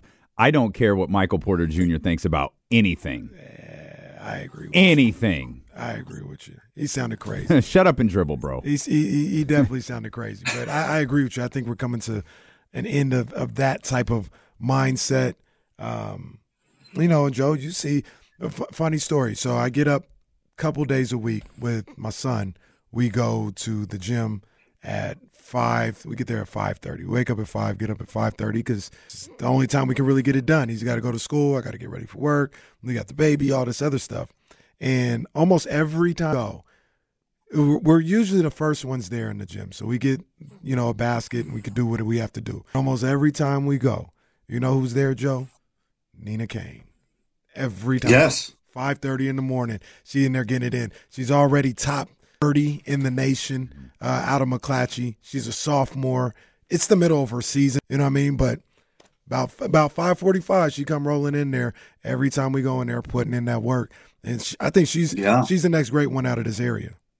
I think she is. She's a junior, actually. That's right, junior. What did I say, sophomore? But you're right. She that's the key for all of these terrific student athletes. For so many of them that I've covered over the years. That's why I still like covering the local beat. And there's Cameron Mafua up at Folsom, the #1 seed in girls Division I, and she's going to Cal. She could have gone anywhere in America. Relentless work ethic. There is the terrific Harper Peterson, 6'3", forward center, guard skills. She's at Whitney High School up in Placer County at Rockland, in the Rockland area. She's going to Stanford. You don't just get into Stanford. You've got to be a terrific student. Same thing, relentless work ethic. And she said during the COVID spring of a few years ago when she was a freshman, she spent hours every day with her father out in front yard, out there in the front yard basketball hoop, just working on her game. And so the players who really want it, they pour themselves into it. What's the old say? You can control your effort. You can also control your ability to get better.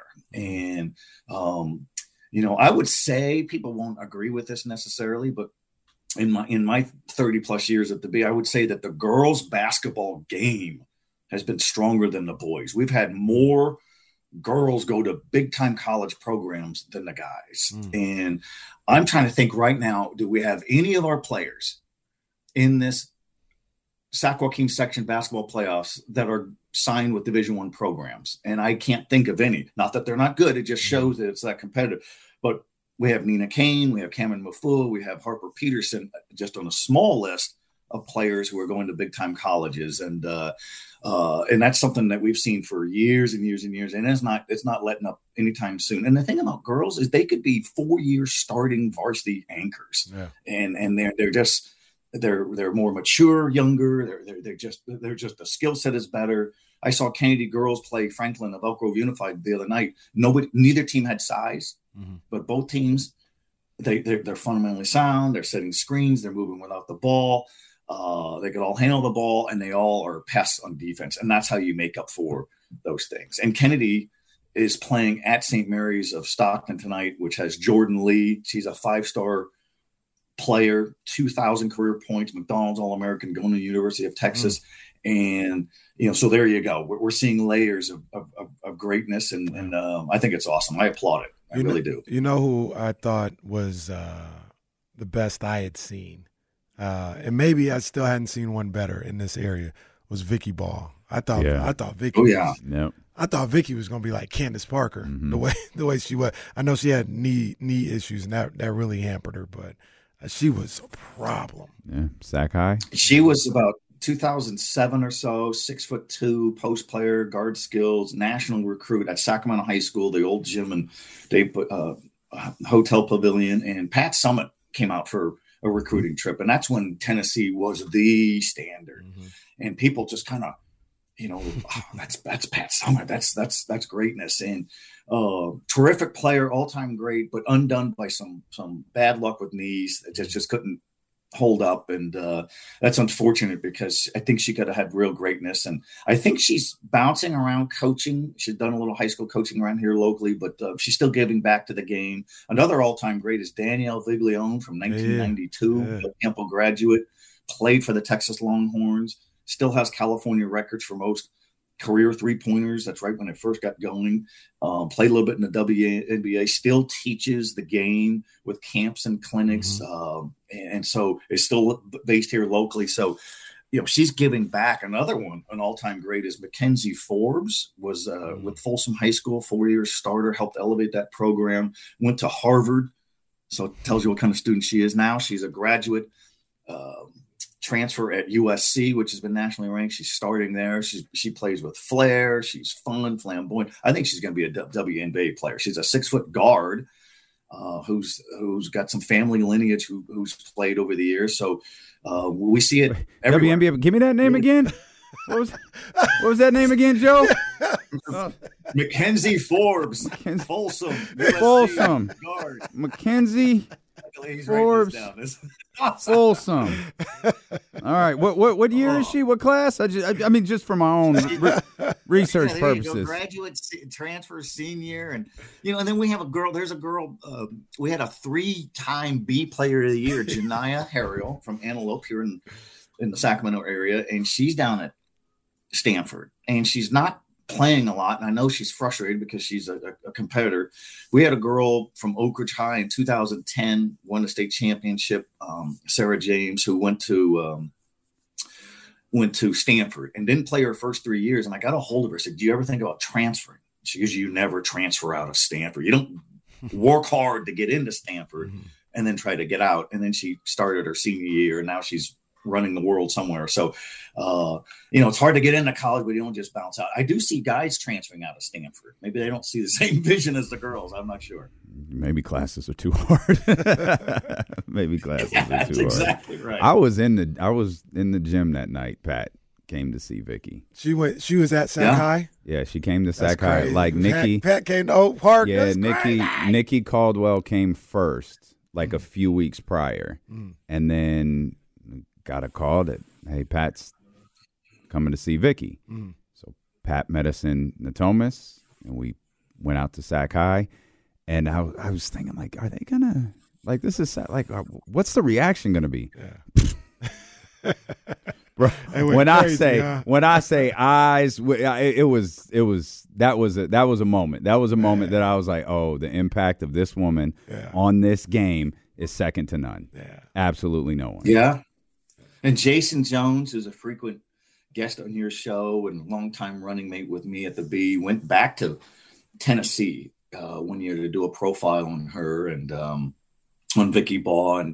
And she had she was struggling with knee injuries then.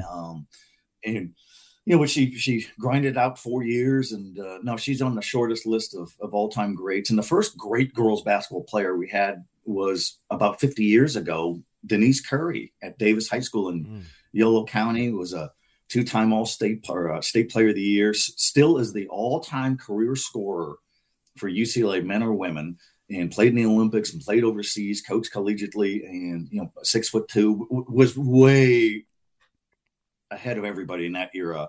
And back in those days, in 1974, 75, 76, she played 3 or 4 sports, and Title IX was just getting going. She once told me years ago that they had to use the same uniforms in volleyball, in basketball, and in softball. Now they have, it's come light years, and she was a real pioneer in that. But I think she would if you take Denise Curry from 1975 and put her in today, she'd still dominate. It was funny about all that stuff. Like Kara came to see a young lady in this area, and it's they know ahead of time, and it's front center court. The thing about Pat walking into, can you imagine the pressure? These are 16, 17-year-old, young people. Right. And whether it's, Pat or Kara or Mike Krzyzewski or Coach Kara, you imagine the amount of pressure on you in that moment when they're there to see one person. They're there to see you and nobody else. Yeah. They're only there for you. Man, that is just a lot, man. That is an incredible. And to consider that Pat Summit could be anywhere in America. She could have been recruiting somebody in Tennessee or Texas or Florida.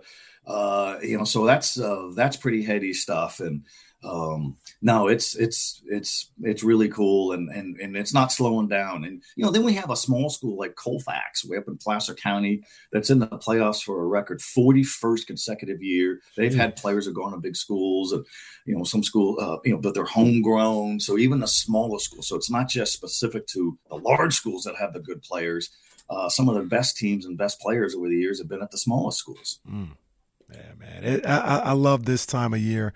I love, the playoffs, everything that's going on, man. And it got started on Wednesday. And I wouldn't say too many upsets or anything else like that, but I know, and I got to give a shout out to the young homie, Aiden Rollins. That's family right there, man. And I saw you were at that game. That was probably the premier game around one, Folsom and Franklin.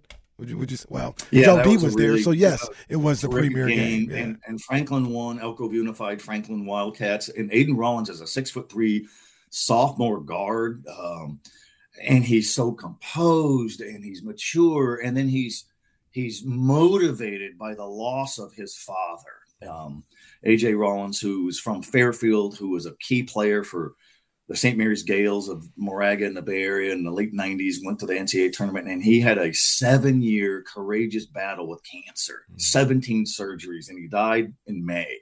And he got to see his son play varsity basketball a year ago. And the son AJ is mature, likable. And he says, yes, I play in honor of my dad.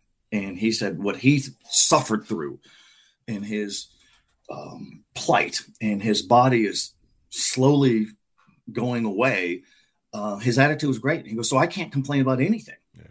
And he's like, that's a pretty strong reminder. So that's a motivated young man, and that kid will be a Division I big time prospect. He can handle the ball, shoot, defend, and he's mature beyond his years. So kudos to him, and his father's looking down with pride to say that kid's playing the right way. Good Absolutely. Leader, good kid. Absolutely. Love that family. Loved AJ. When we moved back to Sacramento, my son, who's 11, at the time he was 7 or something like that, and Aiden's little brother, Alex, they're best friends. So that's how met AJ and met the family and all this other stuff. And AJ was a great man. And I'm glad to see Aiden doing all those things. Aiden's doing a great job. I think I called Aiden AJ, but it's his father's AJ, and Aiden's is the junior. And could you imagine? You're talking about the pressure, Damien, about having a big time coach in your gym. How about the pressure of trying to live up to your family's image and legacy and being heartbroken? There's a maturity about Aiden Rollins, and I think he gets it from his parents, and his mom still comes to all the games. And so when these kids play in honor of somebody that they've lost, that's a pretty powerful deal. That's really cool that Kenny, that you know the family, and he's legit. He's the real deal, and he's just getting started. And Franklin's a young team. They play tonight against the number one tall seed, task tonight, Christian. boy. Oof.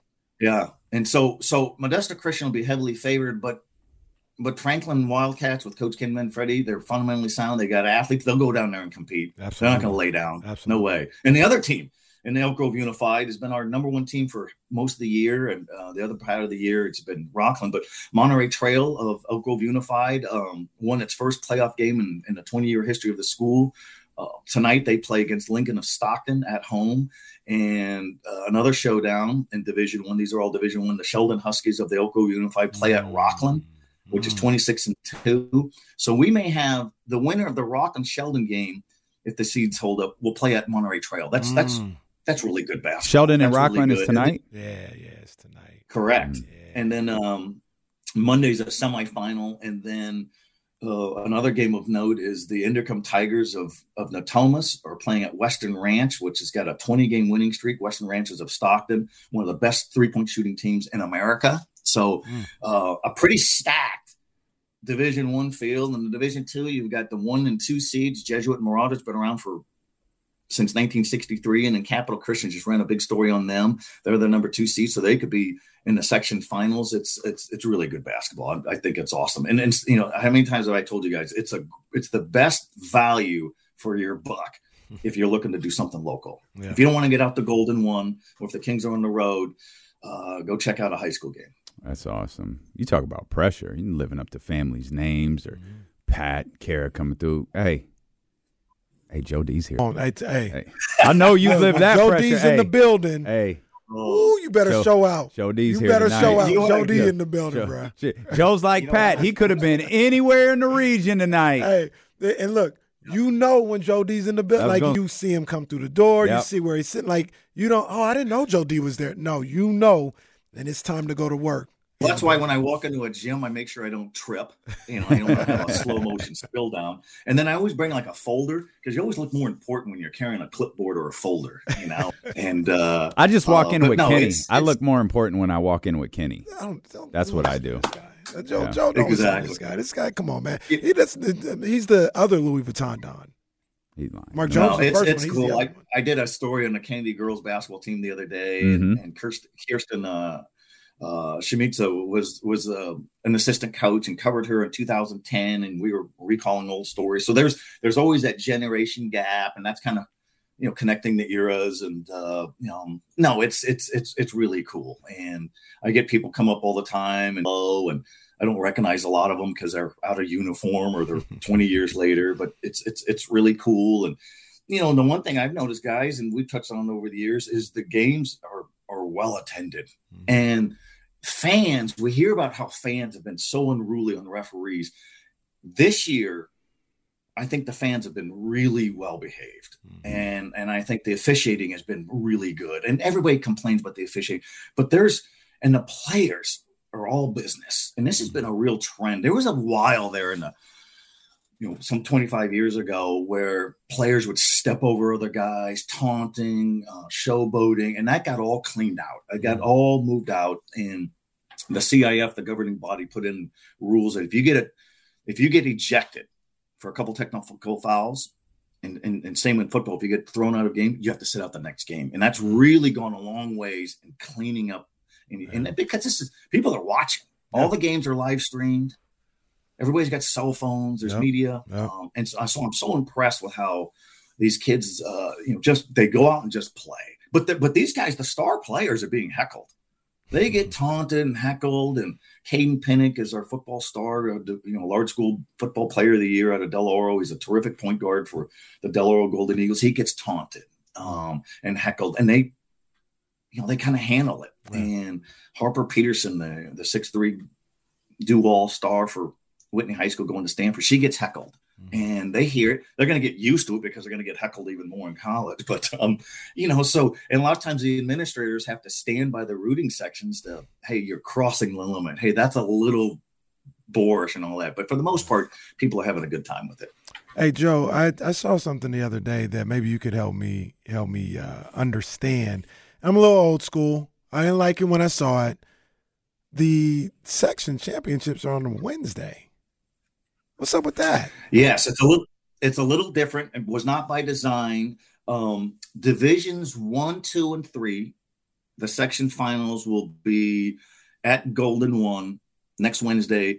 And then divisions 4, 5, and 6 will be held Friday at UC Davis. Normally they're all at Golden One, but I think there's a Madonna concert, and I think that's going to, that prompted change. The CIF, the governing body, has always had a great working relationships, whether it was the Maloof ownership group with the Kings to Vivek Ranadive ownership group with the last several years, to work together. And basically the arena is given to the high schools at cost. And but the caveat is you've got to be flexible on your scheduling. And so it's not perfect to have section finals on a Wednesday, but boy, if somebody said, hey, would you like to play for a section championship at Golden One where the Kings play? Yeah. Okay. It's going to have to be a Wednesday. Okay. They're not going to turn it down. Right, so it's not ideal. It's going to be a school night. So we may not see the rooting sections and the bands, but hopefully some of these schools will say, this is unique. We got our team out here. Let's go. And then UC Davis is stepping up to help out. And that's a great venue. And so it'll work. It'll work. And we got semifinals on a Monday. Yeah. I've never seen that. Throws my mind. I'm used to that Friday, Saturday for the finals. So I saw that. I was like, man, what happened? But every once in a while we'll have that wrinkle. Every once in a while, but it's rare. Normally it's, I had to do a double take. And I said, is this right? Is this right? And, nobody's really complained about it. They'll probably complain on Wednesday because they'll play semifinals on Monday. So it's quick turnaround. But these are teenage legs, man. These guys could run for days. Yeah. You've seen Rollins from Franklin. They could go for days and days and days. State championship still on Friday, Saturday, March 8th and 9th, I think. So that is correct. Back at Golden One. And I got to look this up. And when I find an answer, we'll jump on board and update. But this might be the only state in America that has section playoffs at Golden One and state finals in an NBA venue is what I'm saying. That's a nice treat. Yeah. And everything has to work. The schedule has to work. You can't have the Kings playing the same night. You're not going to have it at halftime, sort of thing. So that's kind of some people will say, the tickets are pricey. Well, but you get the venue. You got the venue, and the CIF wants people to have this wow experience. They want their players to remember you played in this great venue, and they want the fans to see it. And so kudos to the Kings ownership and management group for still making it work, though there's going to be wrinkles, and you're going to have to, shift schedules a little bit every once in a while, not very often. Mm-hmm. Joe D, when I say you are the man, sir, I mean you are the man. Thank you for always making time for us. I appreciate you guys. Always good to see you. And I don't understand the Orioles hat there by. Well, Kenny. I got weren't watching. He's wearing a grin. Yeah, the orange brim. The O's. I just got the O's Orioles hat. I got a lot of Giants hats. Love my Giants. Even though it matches your D-Lo, and KC. Everybody D-Lo and KC gear is popping today. Yeah, but I like Baltimore. My wife's family's from Baltimore. I've been there a couple times in the last 10 years. I like it out there. It's cool in Baltimore. So, good. And I got love for those. Explanation. Yeah. You know what we do when we do this stuff is we ask questions and we learn, and so does the audience. That's what we do. That's what we're all about. That's what we do. We learn. Appreciate you. We appreciate you, Joe D. Thanks, man. Look forward to talking to you again here real soon. All right, my friends. We'll see you soon. Take care, Joe. That's our man, Joe Davidson. I'm sorry. That is the legend. The legend. Joe Davidson. Yeah, man. That type of stuff, what we do never gets old. Like, we've talked to Mark Jones and Joe Davidson today. Like, Mark Jones, that's an NBA name, right? Yeah. Joe Davidson. Been reading Joe Davidson. Joe Davidson ain't never wrote about me because I ain't that's cap. I ain't nothing to write about. Well, that's cap. Well, he never wrote about me as an athlete. And I think he wrote about that article because he was covering one of his old favorite subjects, Kenny Caraway, and his mother, Cheryl in Elk Grove. That was an afterthought. That's a big fat lie. That was D-Lo coming back to radio. That's a big fat lie. I've been reading Joe like forever. Yeah. Like Joe, like I think, I don't know this, one of the reasons I love women's basketball so much is because when I went to high school, El Camino High School, you couldn't beat our women's basketball. Oh, there's true. Girls basketball. Yeah, they my freshman year, I think they went to state. I think they had gone undefeated the year before. They were good all 4 years I was there. I was always hyper interested in women's basketball. So I used to read, what Joe wrote. I always thought it was the coolest thing that I see, El Camino. I would see the people I know written about by Joe D. Yeah, it's still a thrill for those kids, man. And to have, Joe D, go to your game or something like that. It's still a thrill, man. It's dope, man. It always baffles me. You talk about El Camino, girls used to be, dominant. It always baffled me, how like it goes in waves with these schools. Like obviously, like McClatchy boys was before I got there. They had won state championships, section championships, and was this perennial team. I got there, we were still really good playoffs, and then the boys have kind of been on a downturn. The girls took it to another level. You think about places like El Camino, like used to be dominant, and then it was a downturn. Grant was dominant. Yeah. They went down. They came back up. Like it's interesting to see how these schools in these neighborhoods go back and forth. But there, El Camino, it's still a pride of that community when any of those teams do really, really well. Like the neighborhood gets behind the school and gets really excited to see that stuff. Yeah. Tiger didn't make it. Tiger withdrew already. Why does he? I don't like that he does that. I don't like that he does that. Yeah. I ain't going. I'm gonna leave Tiger alone because I got respect for him, but he does that a lot. He does do it a lot. My neck, my back, my neck and my back. Tiger looked a little heavier yesterday. Yeah. Metabolism. I know. Oh. I know how it be. Yeah. He's like that. Yeah. And we're going to go get another donut during this commercial break. So, damn metabolism. We'll come back, man. We'll talk. I want to talk Kings basketball, obviously. Yeah. I've added a team to my League Pass alerts as well. Oh, boy. I looked at the schedule, some things I'm going to be watching here pretty closely. We're happy that you're here with us on this Friday. Steeler with KC, brought to you by Sky River Casino and Sacramento Sports Leader, ESPN 1320.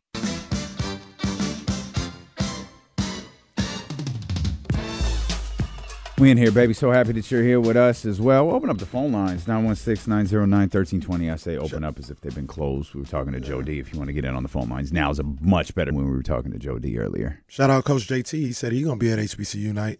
You better have that new jacket that King Melly made him on. Yeah, man. I saw that. HBCU alumni. I think he went to Alcorn State. I think he went to State. That's Steve McNair's school. Mm-hmm. Yeah. R.I.P. R.I.P., man. I remember that day. That was July 4th. That was crazy. Yeah. Was that July 4th, really? July 4th, I woke up to that, man. That was crazy.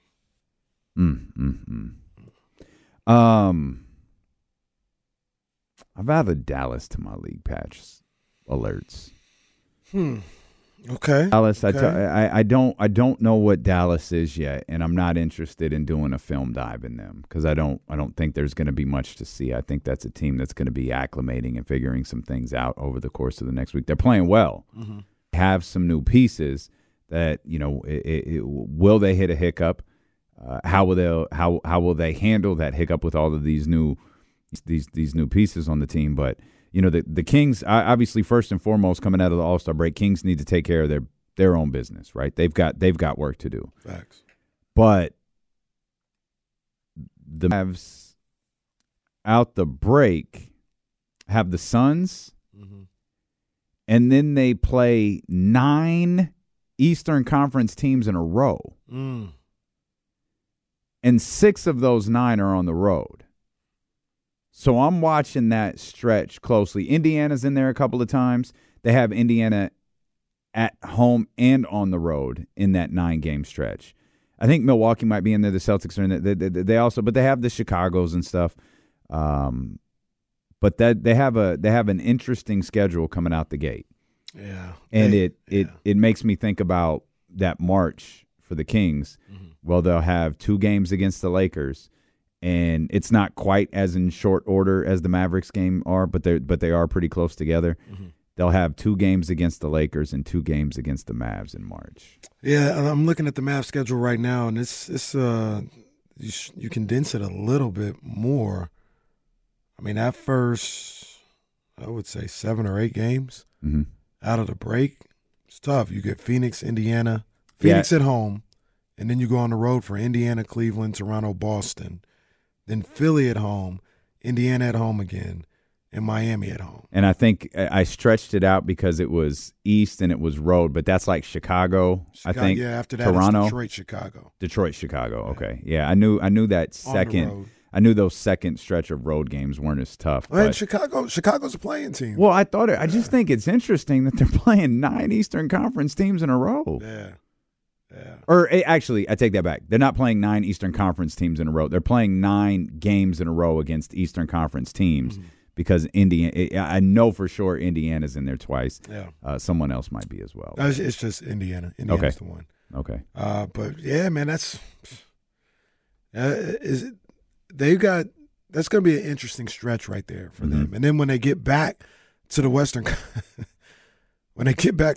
Conference, it's Golden State, OKC, Denver. You know, and they've got San Antonio on back-to-back with Utah before the Kings back-to-back. So who are you? Exactly. Yeah. Who are you? I mean, obviously, we can ask our questions about Sacramento and who are you? Well, that's fine. I'm going to ask my questions about Dallas. I'm going to ask my questions about all of these teams around Sacramento. Who are y'all? Because we've seen Dallas up, down, and now kind of clawing their way, I guess, in the middle. Right now we've seen the Lakers, the Warriors, and you could say Dallas. Like they're starting to step it up a bit or whatever, playing well as of late. Which one do you think is more sustainable? I don't know what Dallas is, man. So I feel like I can't say Dallas. My first thought is the Lakers. It's my first thought. That's not mine. LeBron and AD. Okay. That's my first thought. That's not mine. Warriors, huh? Yeah.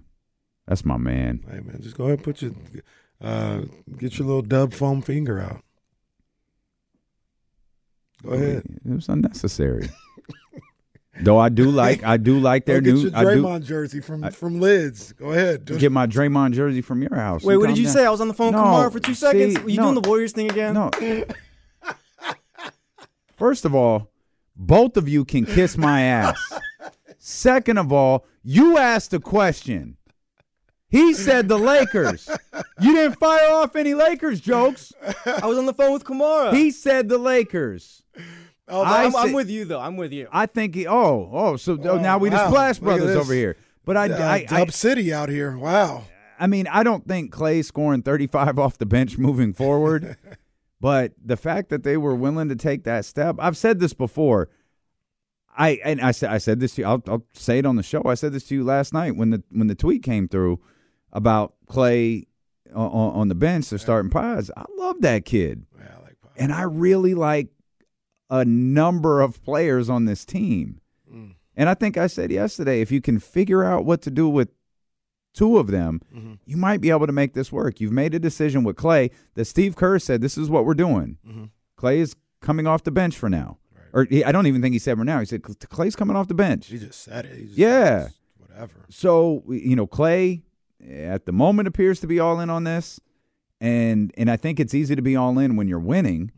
Well, right now they're winning. Like, I see that to be sustainable. Not that I don't see the Lakers. The Lakers, I think, are going through an up right now. Like, they were under 500. Remember, what LeBron say? What's a record? 24 and 25? Yeah. Well, since then, they're I ain't like, got to say nothing to my teammates. They're like 6-1 since that comment. 2 or 3 of them. Since the hourglass. That reminds me, when we come back, don't let me forget that. The hourglass? Yeah, just the Lakers. Yeah. You going to turn on your squad? It's not my squad. It's not my squad. Oh, that reminds me. Okay, Lake Show. So yesterday I'm doing some stuff at home. It's like 10:30, 11 o'clock at night. Doing some stuff at home. I had to go on YouTube to check something out. For absolutely no, on the side they have like suggested or up next or something like that. For no reason whatsoever, the clip of when I said "Okay, Lake Show" was there, so I had to watch it. Wait, how did you know that was the clip?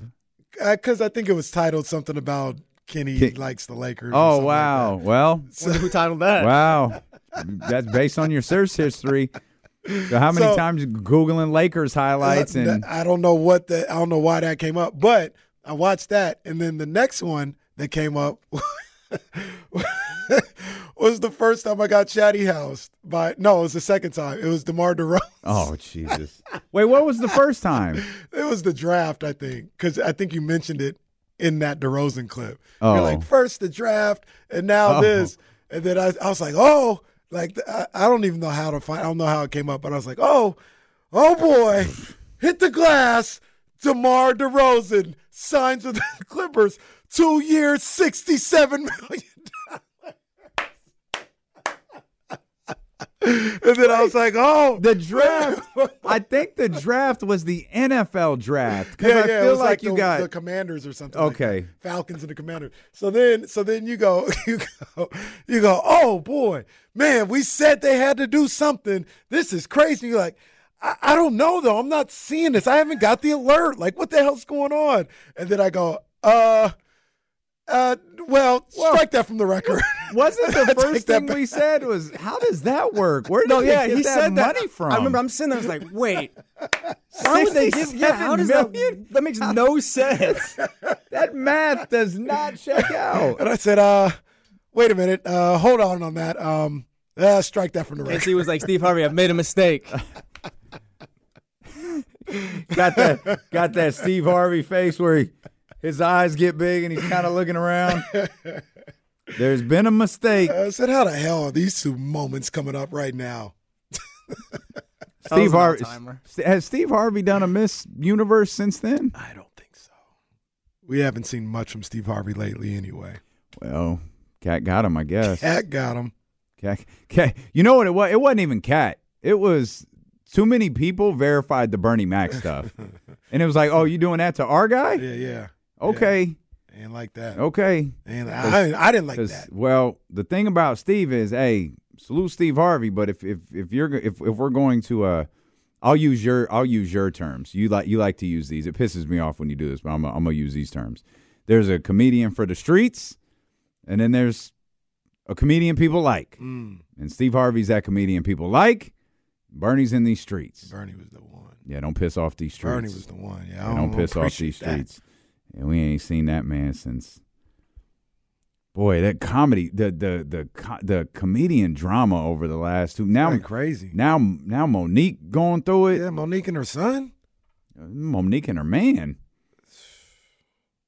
Yeah, they struggling. Mike Epps and Shannon Sharp got together though. I saw that. Good. Mike didn't even have nothing to do with anything. Well, Mike Epps inserted himself into this. He was looking for an He got it. Yeah.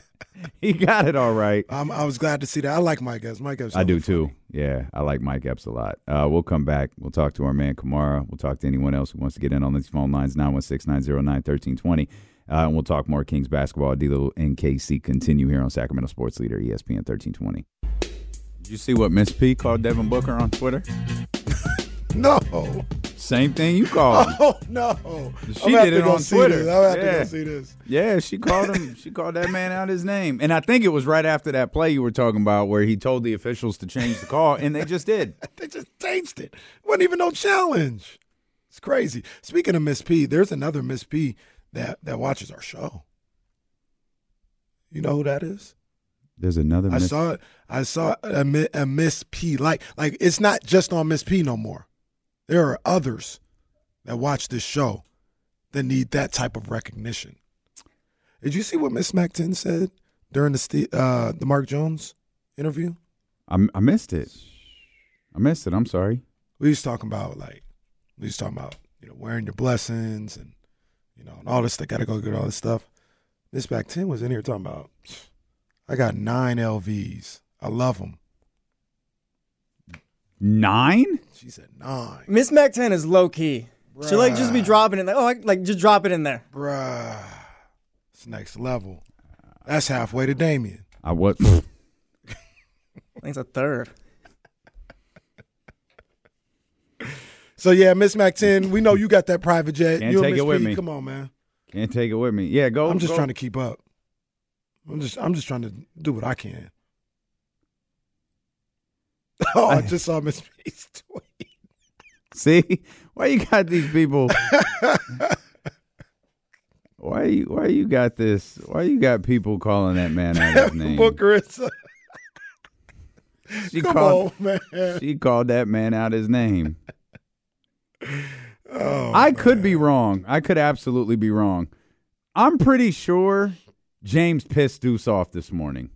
Yeah, yeah. I think he did. What? Yeah, I think James pissed Deuce off this morning. What happened? Well, one, Deuce, I ain't seen Deuce in the chat, and I have no idea how long. I didn't know if he was forbidden from listening or participating anymore or what the case was. Yeah. But we were talking about Kyle asked, I think, who's the most improved. Most Who's improved, most improved this season for the Kings? or something. Or no, best newcomer. It was the best newcomer. Who was the best newcomer? And it was Sasha, Chris Doherty. I was like, I think it's Mason Jones. Well. The way Mike Brown was talking about him, and then Deuce had this like highlight reel that he put on Twitter, and everybody was talking about everyone was talking about Mason Jones and the vibes, and like I'm Mason Jones, and James is that's what we're doing. Yeah, that's what we're doing. And it was like, hey, don't do that, James. It was like, wait a minute. Oh, yeah, Deuce putting up highlights, Mike Brown talking about. I was like, well, James, wait a minute, we're having some fun here. So Deuce said something in the chat about how Mike noticed and how like everyone noticed, and then I just opened the mentions for the first time, and I saw Will Z says, "Wow, I think Basketball Reference must listen to the insiders. Mason Jones, all vibes, first team." And Deuce replied, "Guess I'm crazy for noticing during the game," which felt like just such a F you James Ham like tweet right there.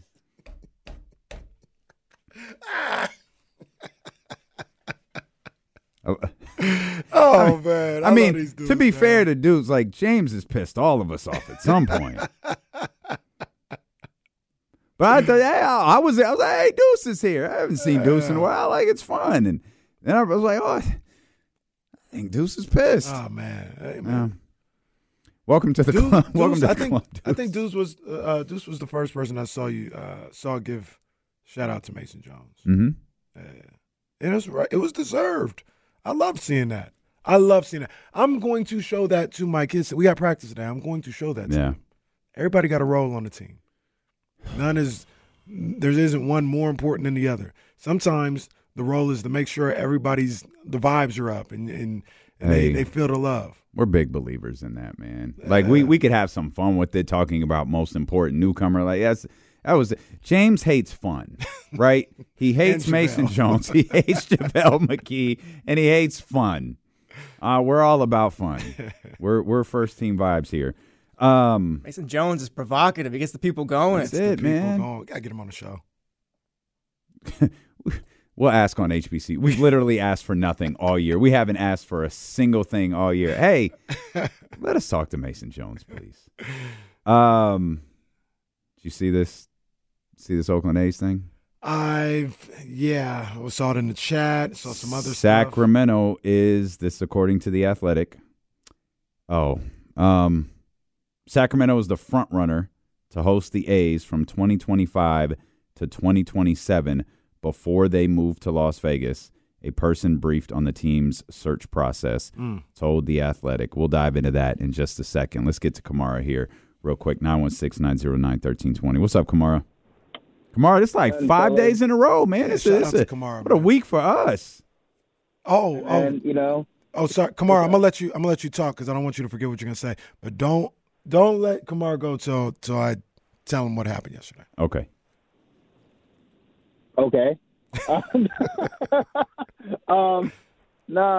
Listen, fellas, I was just thinking about. I wish you would have asked Mark Jones this. I've been thinking for the last several weeks about like De'Aaron and like his perception around the league, and a lot of times it's that champagne and campaigning that happens with like trying to get all-star nods, and I wonder if it's because not that his personality is not open and availing to the media, but does that play a part in how they view him And the same thing with Sabonis, like, the lack of personality on that team, because, you look at these guys and you look at the numbers. I think he's the only person on the All-Star team that had 15 30-point games and didn't get the nod. And Sabonis, we already know his numbers are 51 or 50 career, triple-double, 17 this year.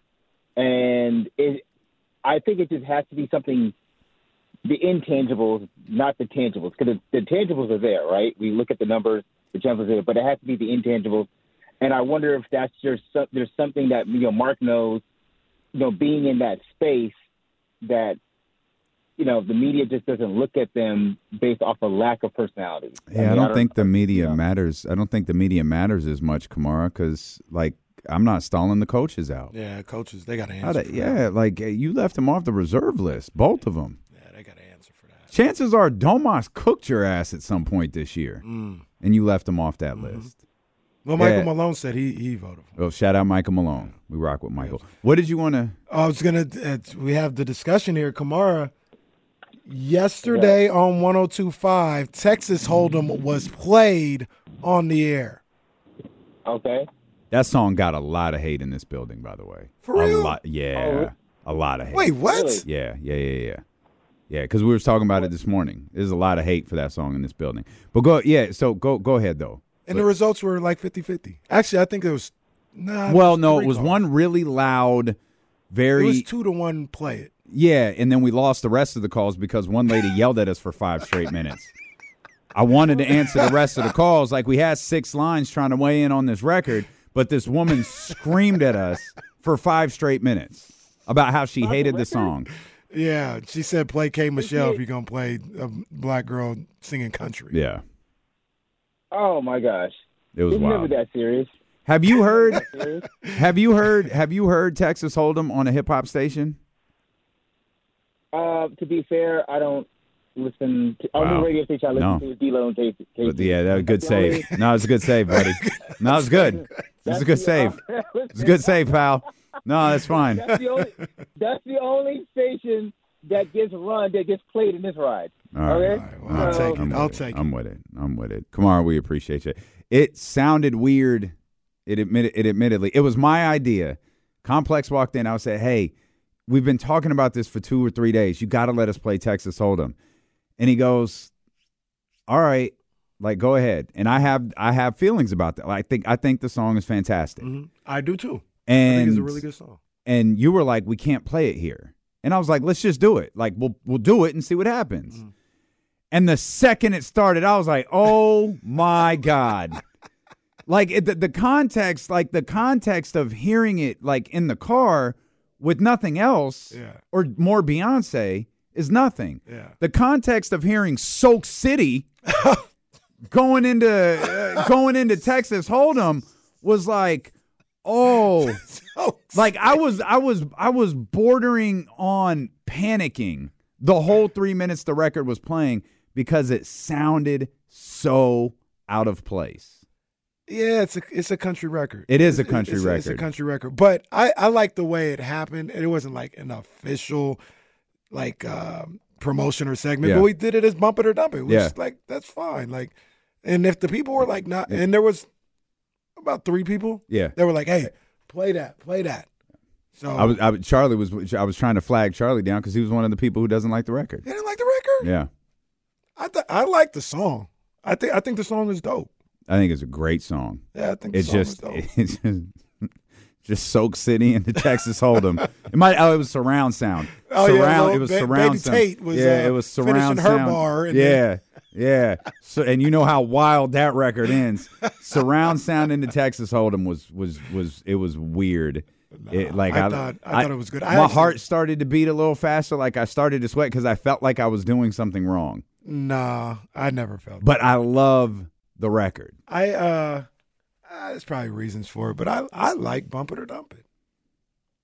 There's probably reasons why you can't do that no more because there's not. Well, I thought there's songs that are locked in, right? There's not. No, we talked about this with Drake. First person shooter wasn't the plan. The plan was Rich Baby Daddy. But first-person shooter got all of that momentum. Like there's stuff they want you to push, but I can't remember the name of the record. I can't remember the name of it. But Push It, the Salt and Pepper record, that was a B-side. They sent the record out to the DJs, and the DJs were like, I don't know what this is. We're playing this, though. And that's how Push It became a hit. So we could. I don't know why Bump It or Dump It got eliminated. But I don't even know where that fits in our show. We got a lot going on. We got so much going on in our show. Like we tried it yesterday, we couldn't even get all the calls. One, we tried it yesterday. Two, we did it at the expense of the Rolling Loud qualifier because I completely forgot we were supposed to qualify someone for Rolling Loud in the 4 o'clock hour. The stress is getting to me. See, Brian, it's always the people outside that'll try and break us up. Brian says, KC to D-Lo, maybe you can play that on the end, but not here. Well, probably what he was thinking in his head. Furthest thing from the truth. Probably what he was thinking in his head. Wow. Just like when he called me a pop DJ. Did that clip pop up on your little algorithm yesterday? You called me a pop DJ? Hey, I listened to that twice, not 3 times, but twice. Like I did not say that to him, did I? And no, I didn't. I've never been more mad at you than I was that day. And I was like, why is he so mad about me saying they played it on the end? I was so pissed.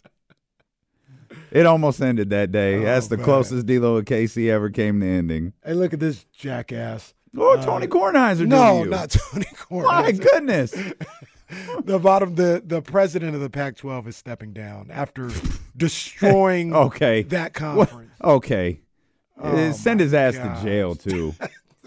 Him idiot. And Manford can get out of here. 2 jackasses. Hey, that was funny, though, because I thought KC was talking about Tony Kornheiser, too. What Tony do to you? What do you got against Pablo? Never Tony, man. Never Tony. KC's like, I never shows up to work. Let's get to Manny. I want to get this Kings thing, this Oakland A's. Yeah, I got thoughts. And I don't know how I feel about it. I got thoughts. What's up, Manny? What's up, y'all? Hey, first of all, shout out to you for playing the song, right? Because I think there's a lot of radio stations don't know what to do with that. Obviously, we know what country doesn't want to do with that. But as much as I don't like listening to the radio in general, like y'all on this show and 102.5 are the only things I'll put on because it's so repetitive and there's no personalities really. So, I mean, I got to give props for you guys even playing it just to see what you could do with it. Yeah, right? Man, that's D-Lo right there. Like, I was like, play it. Like play it, see what the people think. Well, like, no, hey, that's not D-Lo. That's Complex. Like when it comes to that stuff, it's like, hey, Complex, I'm gonna mess with the music. Like it's that's actually a lie. Hey, Complex, can I mess with the music here for a minute? Yeah. And to his credit, he was like, oh, you guys want to do it? Do it. Yeah, play it. Where I do think that song could work is in one of his mixes. Yeah, sure. You put that in one of the mixes. That would be like, fine. Okay. Yeah. Beyonce, get in one, get out. You know what I mean? And just give it. Do that. It's just when the beat gets full and she hits that chorus. That's where I feel like that. Yeah, yeah. That's where I feel like the record really picks up. But go ahead, man. About the Kings, but I'm gonna speak on the A's, and then you guys, Jesse can just cut me off like he usually does. Look, man, like for baseball, like, and I'm a kind of like seeing everything this idiot has done for Oakland. Like, unless us as a city are getting something so crazy like out of it, where like money wise, it's like helping pay for something or do something. Like, we don't need this. Like, do not be part of his solution. Let him figure this out. We got the River Cat, Ryan and Danny to go see, to take your kids to go to if you're a baseball fan, but do not allow this dude to get away with, like, let him cook. Let him cook in the worst way possible. And like I said, unless the city is something that's benefiting all of us in some way monetarily, like a huge amount monetarily, that's helping build other things, school, education, helping the homeless situation, like stuff like that. Like, other than that, man, you can go somewhere. And if they do bring it, everyone in the city should be boycotting that just to watch him roast. Well, here's what Manny's talking about. Sacramento was the front runner to host the A's from 2025 to 2027. Before they moved to Las Vegas, a person briefed on the team's search process told The Athletic. Salt Lake City and a return to the Oakland Coliseum are the other two remaining possibilities for an interim home, the person said. A decision is expected in weeks rather than months. He says, this is The Athletic, he says later on, a return to the Coliseum remains seen as a tough road. Yeah, I don't know how they do that. Relocating to Sacramento could also allow the A's to keep a considerable portion of the money they are owed, the person said. Exactly how much might be a matter of negotiation. Of course, this is where NBC Sports California comes into play. Salt Lake City could leave the A's starting from scratch when it comes to TV revenue. What do you think? Oh, boy. I feel for all my A's fans out there, man. I do. All my people in Oakland, I feel for them. I'm from Sacramento, and I represent the city of Sacramento. You got to take this chance. We've laid it out before.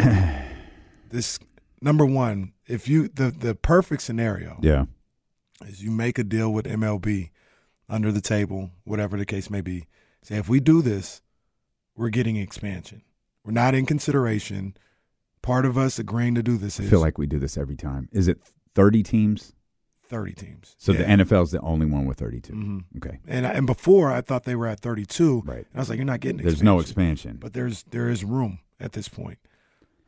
So you say we're not under consideration. It ain't nothing like that. If we do this, we are getting expansion. So that's the perfect way to do it. But even if they tell you, we can't guarantee you that. We can definitely we won't forget this. You know, we'll put it under consideration. You'll be at the top of the list. Whatever they can say without guaranteeing it, I think you still got to do it. This is your last shot probably to get another professional team in the city. And it sucks that it comes at the expense of Oakland. But Manny talks about, monetary and helping the city grow. I mean, I understand. I would love that too for all like the stuff that's going around the city. I would love that. But if you take this chance and you hit, you're helping the city out forever, monetarily and perception-wise. But here's my question, and maybe you can answer this and change how I feel. Knowing the owner the way that we do, is he sinking something into this to make Sacramento a 2-year home? Or is it literally just baseball games being played at, is it Sutter Health Park? Health Park, yeah. Is that what we're doing? My thought is, I'm of the belief that he never wanted to be in Oakland. Fisher. Yeah. Not that he never wanted to spin on a baseball team. Do you hear you understand the difference? Yeah. So like I hear you. if they said, hey, you spend $10 million on this Sacramento situation and it gets you to Vegas, he'd be like, all right, I'll spend the $10 million. I just don't want to be in Oakland. Yeah. I'm not spending a dime in Oakland. Mm-hmm. I'll spend money in Sacramento to get me to Vegas, but I ain't spending no money. I think that's more of the issue as opposed to he's like, I'm not ever putting money into a baseball team. Let me frame it differently, because I'm asking strictly for your perspective. Mm-hmm. Do you have confidence that Fisher will put money into this team and its time in Sacramento? Like the roster? No, because I don't think anyone believes that's going to happen. Yeah, I'm talking about making it clear that Sacramento has baseball for 2 years. Because I think there's, hey, we're moving to Sacramento for 2 years before we go to Vegas. Let's make the most of this. Uh-huh. Or there's, guys, we got 2 years till our Coliseum is built. Let's just go get this over with in Sacramento. I think it'll be probably more like the latter. Like, I don't think, like, he's not going to. That's why I have a problem with it. But but what do you want him to invest in? Well, I don't invest in advertising and invest anywhere. Invest in advertising. Invest in billboards. Invest in stuff that gets fans out to to the park, because why does Fisher care if anyone shows up to Sutter Health Park? He doesn't. But that's what I mean. But do you want people there, or do you just need to play these baseball games? You just need to play these baseball games. But that's why. But if this, I'm Mayor Steinberg, if I'm Vivek, or the incoming mayor, or the incoming mayor, I ain't talking to Fisher. I'm talking to Manfred. Well, that's great. You can. That's great. That's great. No, that's fantastic. No, we know, but he is a sucker. Like, you can get him on the hook for something, and you can get him to sign a deal that maybe no other commissioner would sign. Like, all right, fine. I'm so desperate to get this team to Vegas. I'll give you a team if you do this. Like, he may do that. And the other reason, like, I'm thinking about the situation. I know it's a risk. This doesn't have to be the situation. It'd be a risk that you'd have to take, but you'd be giving up your relationship with the Giants to do this. If you're doing that, like, if I'm Mayor Steinberg or the incoming mayor, like, I'm not giving up this relationship for nothing. Like, so what happens when I do in 2 years? What happens when I leave? I'm without a franchise that I'm connected to. Mm-hmm. So unless you're telling me that you will give me a major league team, I'm not doing it. And I think those are the conversations that were had. I think they were. Man. And my guy Weezy, I do not have the confidence in that conversation that you do. I don't have it either, but that's where you get some writing and all this other stuff. And at the very least, like, worst case scenario, like, there's something like you can get in writing where if they go back on it, you can get some money. No matter how much Adam Silver and these guys dance around it, there's talks of expansion in the we basically know expansion is coming to the NBA. We know it's almost certainly going to Las Vegas and Seattle. Is there any whispers at all of expansion in Major League Baseball? There's whispers. I mean, I've heard people talking about Portland. Nashville always gets thrown around sometimes, I feel. But does that get thrown around as expansion or as a fallback for Fisher and the A's? There's been talks of expansion. It's never been as serious as like the NBA stuff, like how Silver talks about it every time he gets. Yeah, it's just always murmurs. Right. But it's always been they have to figure this out before they can talk about expansion. They have to figure out the A's, whether they were staying or going somewhere, before they could talk about expansion. That's kind of how I've always read it. So once they figure out what's going on with the A's, maybe they might look to get those other two teams. My guy Weezy says, Casey, would you be saying this if the Giants were on the way out? Easy to say when it's not your team. I'm about Sacramento, man. And if the Giants were going to St. Petersburg and Charles Johnson wanted the Giants to be here for 2 years before he left, I'd say the same thing. Like, yeah, do it, but you got to make sure you get some kind of kick down or some type of promises in this deal. You can't just take it all willingly. I'm 100% with you in the thinking of I'm about Sacramento. We're about Sacramento. My struggle is I haven't figured out Sacramento's benefit. Let me try that again. There's only one. And I'm not confident in that. I know. I'm not confident in that. There's only one. And what I'm talking about is you get a guarantee of a team. And the thing that you brought about the affiliation with the Giants is important too, because in 2 years the Rivercats are just gone. That has to be worked out. Right. Like, that has to be worked out. That's not that's not. I don't. Evan, Mr. Drellich, the writer of this, that's his point. That's not. That's not. That's going to have to be addressed later. That's nowhere in this article. I don't know that I've seen that addressed anywhere. But that's something that has to be addressed here. We'll come back. James Ham's going to join us. I'm sure he'll have a lot to say about this. And, of course, we'll talk Kings basketball as well. Matt George is in the chat. He's furious. And I think we got TC on hold. So hang tight. We'll come back. Steelo and KC brought to you by Sky River Casino on ESPN 1320.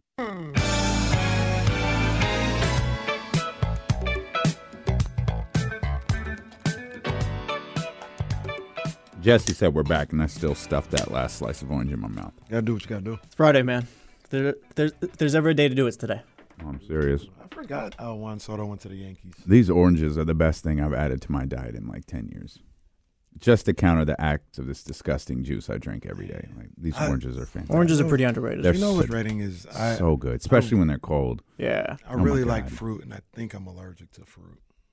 Yes, they make your tongue itch. We've been over this for 4 years. So sad. Pineapple's my favorite. Pineapple. I just recently started like eating pineapple and stuff. Pineapple's fire. Yeah, pineapple's the one. Yeah. Pineapple. I'll suffer. Pineapple has some interesting effects to it. That hey, diced pineapples. Great song. It's a great song. My old radio show once shared with me a old KSFM radio morning show. We used to have we'll call her the Love Doctor. Hey. For sake of pineapple has interesting effects that you can Google on your own. Once again, once diced pineapples came out, I had to Google why is this the title of the song? Well, you learn. I think Usher's mentioned that too. You've been eating your pineapples or something. Well, all right. Just don't Google on a work computer.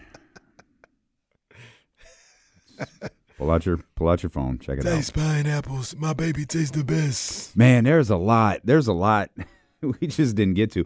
I think we could talk A's. I mean, obviously we're going to talk Kings with James. We'll get James's thoughts on he's going to be feverishly against it. Yeah, I think I'm a one-man wolf pack. You might be. Well, I think you might be a one-man wolf pack in your belief in this that this could happen. I think everyone wants what you're talking about. I just think no one believes it could happen. In this situation, does Sacramento, like I know Fisher's going to bring the A's here, if he does or whatever, say he brings the A's here for a couple years. Is Sacramento, like Kenny's talking about expansion and all that, like they don't really need to deal with Fisher, but the MLB, right? That's what I'm saying. Like right. People talking about Fisher. Fisher ain't even. Yeah. We ain't talking to him. It's like, and I meant to talk about this. I'm not talking to Jeannie. I'm talking to Rich. Okay, Rich is who I need to talk to. Rich Wall, and obviously Manfred's a buffoon himself. No, he's that. But at the very least, you get something in writing. So if they don't come through, you get some monetary gain for this. You may lose you'll lose the affiliation with the Giants, but you're not going to lose minor league baseball forever. Minor league teams shift around often. Hell, you might even get the A's back. To be honest with you. You might get minor league affiliation. Well, to me, that has to be addressed the gate. Because they have right now their minor league affiliate is in Las Vegas. They're not going to keep that and the Major League Baseball team. So maybe that's the deal. And that's not necessarily good enough, but maybe that's the deal. When we move to Las Vegas, we'll move our AAA affiliate to you guys since you're losing the Giants. And Vivek's got to have some say in this, right? He's got. I don't want to say all the say, but he owns the River Cats. He's got a lot of the say. Let's get TC in here real quick, 916-909-1320. There's one other story we haven't even touched on today. Your boy. It's not my boy. That's your man's in them. No, he kind of is my boy. That's your man. I got love for him, man. I got love for him. What's up, TC? Hey, what's up with my two brothers? What up, big dog? Man, just vibing, D-Lo, KC. Look, check it out. Hey, Kenny, did you hear me? Y'all had a chance to listen to the morning roast with Bonte? Man, I shouted out my two guys this morning. Oh, man, I got to go back and check that out. I didn't hear, man. I have not listened to sports radio all week. Did Butcher Boy hang up on you? No, check it out, because I called. I gave them a shout-out because it was the shameless shout-out, the little thing they do in the morning. I gave them a shout-out, and I gave y'all a shout-out, man. And, That's love. That's Kings, love, man. The Kings a shout-out or whatnot, man. But it's All-Star Weekend, man. We gonna kick back. We gonna wait for the Kings to pick up on the 22nd, bro, and then take off from there, man. That's when we took off last year, right, D-Lo? Yep. After the All-Star break. I like that. Yeah, that's facts. They had a tremendous run after the All-Star break when everyone said the league was going to turn up, and it was just going to be Sacramento that was left behind. But Sacramento actually led the pack. That's right. Coming out of the All-Star 16-6 is how they finished, I think. I think the last three games or something like that. Yeah. So I guess it would be 16-9 is how they finished. But 16-6 runs solidified them in the third spot to where they could lose the last three games. Game number 5 in the top 25 games of the season. What a debacle that was. Be your own people, man. I swear, be your own people. Hey. Your boy got suspended today for a PED violation, and it was said that the Raiders are going to release Jimmy Garoppolo. Throw him in there with Tristan Thompson, huh? So forgive me for the people who don't speak D'Lo and Casey language. Your boy, as I talked to Kenny Caraway, is Jimmy Garoppolo. Jimmy Garoppolo was suspended 2 games for a PED violation. 1, when did PED violations become 2-game suspensions? 2, what PED was it that it only warranted a 2-game suspension? And 3, what other PEDs is Jimmy Garoppolo taking? Hey, Jimmy, we saw how you played with these PEDs, so there's no point in just sitting you out the whole season. So just take these 2 games, pal. And then shortly after the announcement of the suspension comes Adam Schefter with the Raiders expected to release him. And, man, I don't know what this bro's future is. What a odd career Jimmy Garoppolo has had. It really is. It really is. And I'm like you. I don't know where he goes from here. I don't think he's out of the league, but I think a lot of people are looking at him like, you're not good enough. Kyle Shanahan, if it wasn't for him, you might not be in the league. He's lucky if he goes out like Sam Bradford, where you get a couple starting jobs to end your career and then it's just over. Yeah. He's not starting anywhere else going forward, I think. I was really anxious to see what he looked like without Kyle Shanahan. And it wasn't good. It wasn't good at all. It wasn't good. I thought he'd be better than that. He wasn't good. I have several questions. None of them are jokes. I give you my word. None of these are jokes. Was Jimmy looked at the way that he was looked at because he was drafted by Bill Belichick on a team that had Tom Brady on it? I can't say for sure, but that sounds very, very plausible. I'll fight back against that a little bit because like when he did play, like there was like because he was never you never thought he's gonna like take over for Tom Brady or whatever, but you saw him play like there's a quarterback here, like if you get him out of here or whatever, maybe he could be like your guy. Like he had ability. Okay. Yeah. Okay. So I think Bill Belichick maybe like he did get a rub from that, but he did like it wasn't just like that's all it was. But when he played in the NFL, you saw a little something. I agree with you on that. But he was kind of talked about before he played a game. And he wasn't talked about in college. He literally got talked about because Bill Belichick drafted him. That's a fair point, too. It's probably a mix of both, if anything. Yeah. And he was a second round pick? Yeah. Out of like Eastern Illinois or something like that. Dead serious. How much of Jimmy's hype was related to his looks? Not much. You don't think so? No, he was winning ball games. That played into it. Yeah, it's funny because like he's winning games. You play Jimmy or whatever. Like it plays into so it. But handsome.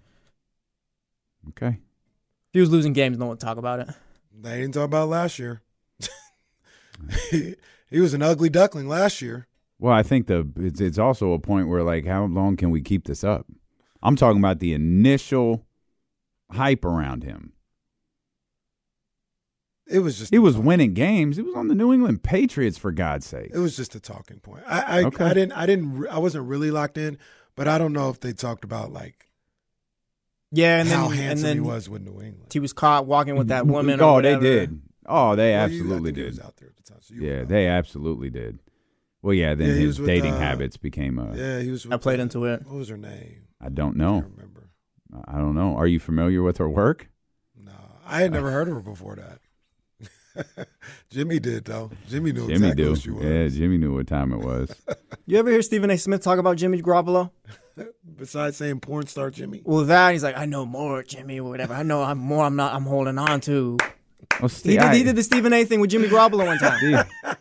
Stephen A. so dumb. Did you see Stephen A. got hurt? That's not funny. He was not crossed over though. Put that out there. He was not crossed over. Not funny. Yeah. Well, come on, man. How you get hurt? I saw him shooting. This is what Lethal Shooter shooting in like his work attire. I saw it on Lethal Shooter's IG. Yeah, always in his work attire. He's hitting. He pulled up to Micah Parsons' podcast in his work attire. He pulled up to the Joe Budden podcast in his work attire. Did you see the Joe Budden with Melo? No. Melo was on Joe Budden? When he was talking about No, the other way around. Joe Budden was on with Melo. With Mero, huh? Yeah. Yeah. Was it the clip about Melo talking about he didn't ask for a trade to New York? Oh, no, wait. No. Is this a George Karl situation? No. This is the Steph Curry clip. No. Oh, I didn't see this either. Yeah, so Joe, I always tell KC, because we listen to the podcast, the funniest part of the Joe Budden podcast is when that group of individuals talk sports. and I'm like, this is what we do. Right. So hearing them do it, it's a little funny sometimes. Right. Yeah, I know exactly what you mean. Joe said, and he was adamant, that Steph Curry was going to get traded. He's like, this is a bold take. He said, this is a bold take. Is Steph Curry going to get traded? Carmelo's like, I don't think that's going to happen. Like, this is going to finish with the Warriors. No, he's going to get traded. And a perfect place for him, this is the way you people think. You people. Is right here, New York Knicks. Right here with and I couldn't help but laugh because I was like, Stephen A. move. All right, man. All right, Joe. Have you ever seen Joe playing basketball? Joe Budden play? No, I have not seen that. I saw it on his Instagram one time, and he set the craziest screen. Like it's hilarious. Joe plays basketball exactly how you would think he plays basketball. Right. And he set some crazy screen. I'm trying to see it. Yeah, I think it's on YouTube. But he set the craziest screen one time, man. It is. Is Joe the guy that sets 5 screens a game, maybe grabs about 7 boards and a couple assists? Sounds about right, but the screen is like he leg whipped to get around on the screen. Oh. He's left-handed. It is the funniest thing ever. Shout out Joe Budden.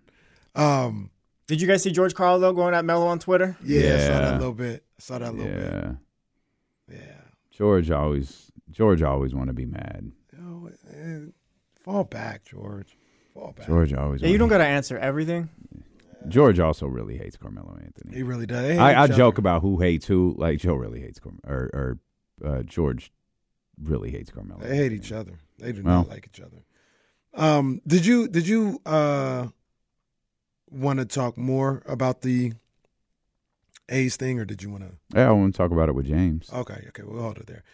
So I'll tell you what I wanted to talk about with LeBron and the Lakers. I was listening to Zach Lowe on the way in, and he had Ramon. Okay, Lake Show. Mm-hmm. That's good. You was listening. Yeah, Zach Lowe. It's refreshing that you said Zach Lowe, by the way. I don't know what the hell that was. It was a refreshing change. Yeah, no Bill Simmons. I was listening podcast. to, who was I listening to? My favorite is, who was I listening to? Oh, it was Bill Simmons. You know who you was listening to. But you was listening to Zach Lowe. What happened? I was listening to Zach Lowe, and I didn't read the story, but he had Ramona Shelburne on the show to talk about her story about the LeBron trade, all this other stuff, or potential trade or whatever. And the thing that stuck out to me, stuck out to him as well, is the conversation Jeannie had with Joe Lacob, where she says Joe Lacob calls Jeannie like, hey, we see there's some activity going on with LeBron, or what's going on? Are you guys trading him? Are you interested? Like, what would that look like? Whatever. And the story goes, Jeannie goes like, I don't really know nothing about that. You should talk to Rich Paul. Okay, well, does that seem, it's not, how these things work, so maybe it's not that odd, but isn't that a little odd? It is odd. Who said that's how the conversation went? Ramona Shelburne. Ramona said Joe called Jeannie, and they were having a talk, and Joe goes, hey, what's this going on with LeBron? Like, Jeannie said, I don't know, call Rich Paul. Jeannie, it wasn't like as flippant as that, but she was like, look, we want our stars to be happy here. Something like that. She's like, Call Rich Paul and see what he says. So Joe Lacob calls Rich Paul, and Rich Paul is the one that says LeBron does not want out of L.A. He's not asking for a trade. Yeah, I'm calling Cap. Well, you kind of have to go through Rich Paul first. Jeannie has no power in this, right? No, she does. Yeah, she does. She can't trade him though because he has no She trade clause, can. right? No, he doesn't. No, Oh, absolutely. he did. Never mind. No, she can absolutely trade him. I mean, it's a bold ass move, but she absolutely. I thought he had no trade clause there. I'm calling up on the way that conversation went. Yeah, call Rick. No, look, I can this. Hey, Joe, we're interested in trading LeBron James. If you want to talk to him about like his tweets or the hourglass, like you could talk to Rich, but we don't have an interest in trading LeBron James. I could see the conversation going like that. Jeannie playing I got to call Rich. No, I'm calling Cap. That feels like Ramona. And shout out to Ramona, one of my favorites. Like, she got some information from Joe, and she ran with it. And that's okay, because I don't doubt that the conversation took place in some form like that. But I think Joe may have been liberal with the way he communicated that conversation to Ramona. Because this being out there does not benefit the Los Angeles Lakers whatsoever. This is a Warriors hype train report that went out. For sure. And now here's what I would say about that. If you're correct that there was some pieces of the story left out by Joe Lacob, I feel like I'm talking through this with you right now. I feel like if I'm Jeannie, I'm giving Ramona a call and being like, let me be perfectly clear. I don't know what was told to you. It was never a thought for us to trade LeBron. Instead of having this out there. Because now almost. Well, she might have. She might have. But I'm pretty sure that's her girl. Yeah, but I would feel like that would be reported. Like Ramona would tweet, at least following up on the story, spoken to Laker representatives or sources say Lakers had never had any issue with LeBron. But at this point, what does that even matter? Because it would stop these conversations, and Zach Lowe saw the same thing I saw. But there's no conversation to be had. I think this is just created. What conversation are we having? The trade deadline's over. LeBron is in full control of his future. Like Jeannie, nothing that happens benefits anyone. Let's bring James Ham in here. You can so Zach used. Hi, James. Hey, James, how you doing? Hi, James. Zach used the phrase. Hi, friends. By that happening like that, if it went down like that, it may not have. Mm-hmm. There's an opening in the door, there's an opening in the door. And I read the quote from that where Zach Lowe thinks that the Warriors are going to continue to pursue LeBron James this offseason. I read that. Whatever. Like, okay. So if it did go down like that, if that was actual, does that say anything to you? Makes Jeannie look weak to me.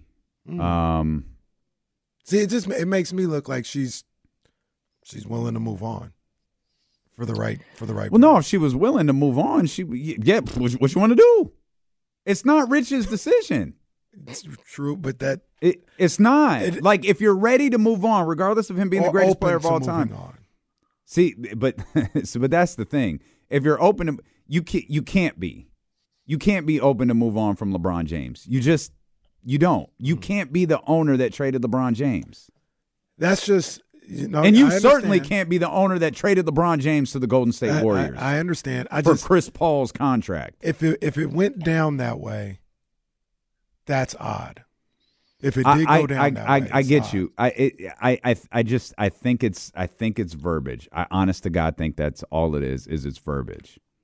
I don't care either way, but well, those are two of your favorite teams. It's your favorite team in the Warriors, and some team that I just in the same league as the. I want to get James' thoughts on this real quick. Okay, that's you. Two. There's three of us on the screen right now. James, do you have a Golden State Warriors championship ring at your house? No, but I was in the locker room. Yeah, I wasn't. Yeah. I wasn't. No, okay. I don't have one. I don't even have one either. I don't have one. You don't have a Golden State Warriors championship ring? I gave it away. It's not mine. You gave it to your son. It's in your house. You have one. Okay, so I just want to make sure we got this straight. I work for. I can't control who I work for. Look at Warriors employee Kenny Caraway trying to get LeBron James to the Warriors. Kenny uses his championship ring like an elf on the shelf. It's just always around. You always just see it. Also, I think he just wears it every day. Just I don't have anything to do with that thing. But when I worked for the Warriors, very, very good organization. I have nothing bad to say about them. So it was a good experience. But funny. The other aspect of that, James, and you can talk about this too, James, is what do you think about the thought that LeBron's friend, we make jokes about him all the time, but he's got a relationship, he talks to the guy, Draymond Green, quote unquote, spearheaded it and told Joe, like, call. It could be two things. It could be, sorry, James, it could be saying like, hey, just call. What's the worst that could happen? Or it could be, hey, see what's up. Well, okay, so first of all, Draymond Green is the great instigator of our lifetime. So it's very possible that he just said, hey, I suggest, he started it. But the other thing, I kind of hope that this happens, because I think the ultimate thing would be when Draymond gets traded to the Lakers and doesn't get to be part of the party. That would be like the best for me. So like, hey, yeah, we'll go ahead and discuss this, but sorry, we got to clear out this $25 million a year cap space, Draymond and we're going to need the trade, and he gets traded.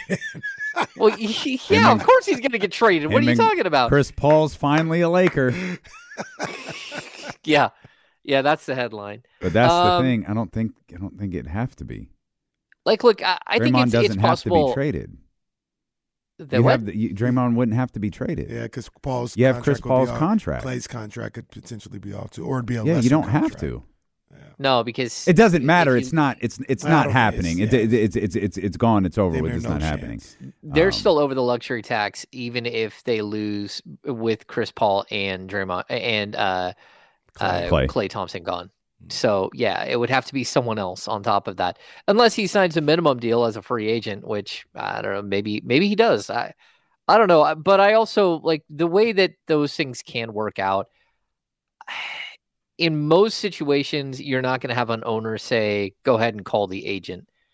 But this is Rich Paul and this is LeBron James. And so I'm not going to say that there's no way that that's the way it went down, because everyone knows that LeBron is calling the shots and Rich Paul is calling the shots, and it doesn't matter what anyone else wants to do. Wherever he goes next year, it's going to be where he wants to go, where he wants to play basketball. And whether that's the Lakers or it's the Knicks or it's going back to Miami or making a third time he's played in Cleveland, whatever LeBron James wants to do, he's going to do, and Rich Paul is going to broker it. Mm-hmm. And that's sort of the end of the day. So if there are some murmurs out there that LeBron would, consider moving on from the Lakers, I wouldn't doubt that Draymond's like, hey, let's figure this thing out. Let's see if we can get him. But again, Draymond's playing with fire right there. Straight up, he's playing with fire. Can't win a title anymore, so we need to get him here. And you know what? The funny thing of the third team that we've mentioned in this potential, the Warriors would be the one that has the least chance of winning. Knicks, Cavs, Warriors. I'd put the Warriors last. I'd actually do that. Would be the order: Knicks, Cavs, Warriors. Cavs. Yeah. I think it's like the one interesting aspect. I don't have no problem with the Cavs. No, it's not disrespecting. I don't know LeBron going back there. Well, look, if LeBron does end up going to the Warriors, I think it does have like the potential to be the complete death of the super team. And I think that would be a good thing. It'd be a good thing for the league. It'd be like, hey, look, like this is like the Expendables, right? Where they just get all the old bad superheroes together, or the action guys together, and then they get all the old bad like villains together, and then they make like a blow it up movie.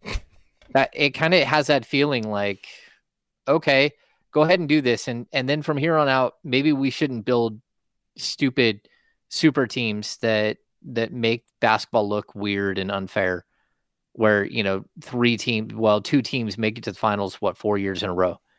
And so I don't know, I'm okay whatever happens, because I think the Warriors dynasty is over, and if they're going to do something like that, that's just clean onto something so desperately, and it would kind of be interesting to watch.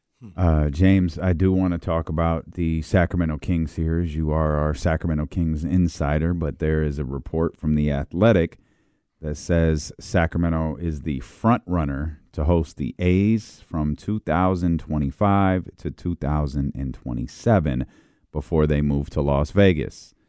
Curious your very, very early thoughts on this report from The Athletic. Yeah, I mean, I would think that they are the front runner because it's pretty simple. There's a relationship with NBC Sports Bay Area / California, whatever you want. It's the same people. But I work for them. Like, there is no difference. Just you're on different channels. The A's were paid, I believe the figure is $64 million last year by NBC Sports Bay Area to put the A's on their television station, right? So NBC paid the A's $64 million.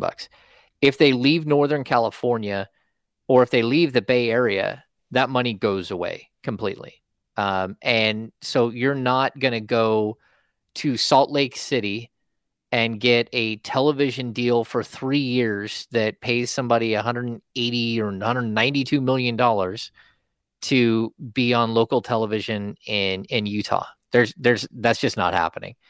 But I would say that if they move to Sacramento, although that's outside of their realm, outside of their Bay Area window, there is a possibility that they could renegotiate with NBC Sports Bay Area and get the television rights in Sacramento the same way they had them in Oakland. Now, they're not going to get paid the same, and it's probably going to be a $20 or $30 million reduction in that price. But the A's are doing this thing on a shoestring budget, and they don't put out any money at all. And they're banking on Major League Baseball welfare system, and they're banking on, like some real rudimentary items to help pay for what they're going to do here for the next couple of years before they get to Las Vegas. And I wouldn't be surprised if Sacramento is a way that they could somehow salvage some of their local television money and somehow at least not, lose $100 million a year for 3 years while they try to move the team to Las Vegas. The other thing that I'm thinking about with all this is going through my head now. People can feel how they feel about any of the people who make decisions, here, mayors, Vivek, whatever.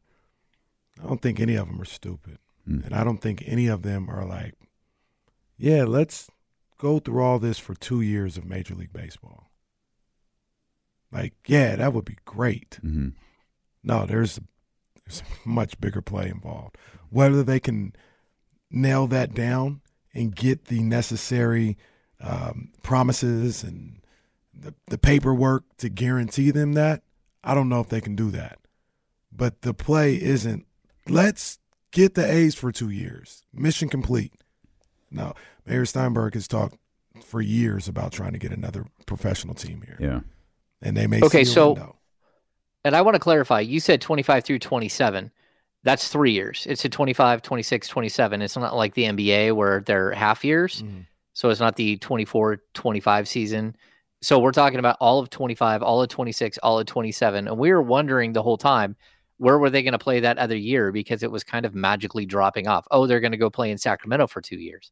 Well, what about the third year? Because the stadium, at a minimum, the stadium in Las Vegas is going to be built in 2028. That's in a perfect world, that's when it would open. But look, they don't even have like the plans drawn up for this thing. And there isn't even an exact teardown date for the Tropicana yet. So like there is so much that has to happen there.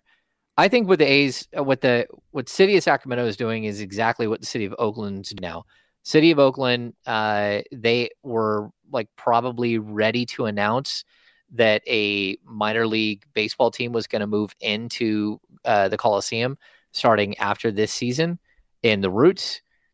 And that triggered the A's coming back to the table.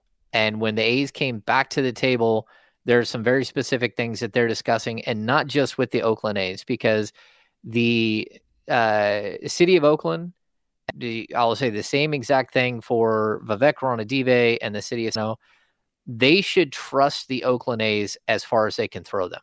They're the most honest, disloyal, trash ownership, trash management, horrific president, used car salesman, pieces of blank that you've ever seen. You should never trust these guys at all, at all, at all. And so Las Vegas trust them, Sacramento shouldn't trust them, and Oakland shouldn't either. So what Oakland is trying to do is trying to leverage Major League Baseball and say, look, we'll let them stay until it expires, until they move to Vegas. But when they move to Vegas, we want a handful of things. Number one, we want the Oakland A's brand and color and history to stay here in Oakland. Number two, we want expansion. And number three, we want a real owner, not some trash gap owning dude that doesn't know how to run a team and is the worst owner professional sports has ever seen. The problem is they're dealing with Rob Manfred, who is the worst of my lifetime, the worst commissioner of any sport. He's an absolute joke of a commissioner, and they just gave him a 5-year extension. And he's allowed this to happen where he's just embarrassed the league. He's embarrassed the city of Oakland. He's embarrassed everybody involved. So, yeah, I mean, this is, I'm not saying I would stay away from it, though. If I'm the city of Oakland, yeah, get them back to the table and see if you can get Major League Baseball in the room and guarantee you get it in writing. No promises. Get it in writing that you will get an expansion team as soon as Fisher's gone. And the funny thing would be, I could see the city of Oakland turning around while the A's are still there for 3 years, getting a brand new stadium built where they want it with a brand new owner and have that thing ready to roll the day that the A's leave and move out of town, and just say good riddance to them and have a brand new expansion team with Oakland A's all over the front of their chest, move right into a brand new stadium that someone who actually has the money to be a Major League Baseball owner could afford. But to your original point, though, that's exactly what Sacramento's doing. That's exactly what Vivek is doing. That's exactly what Mayor Steinberg is doing.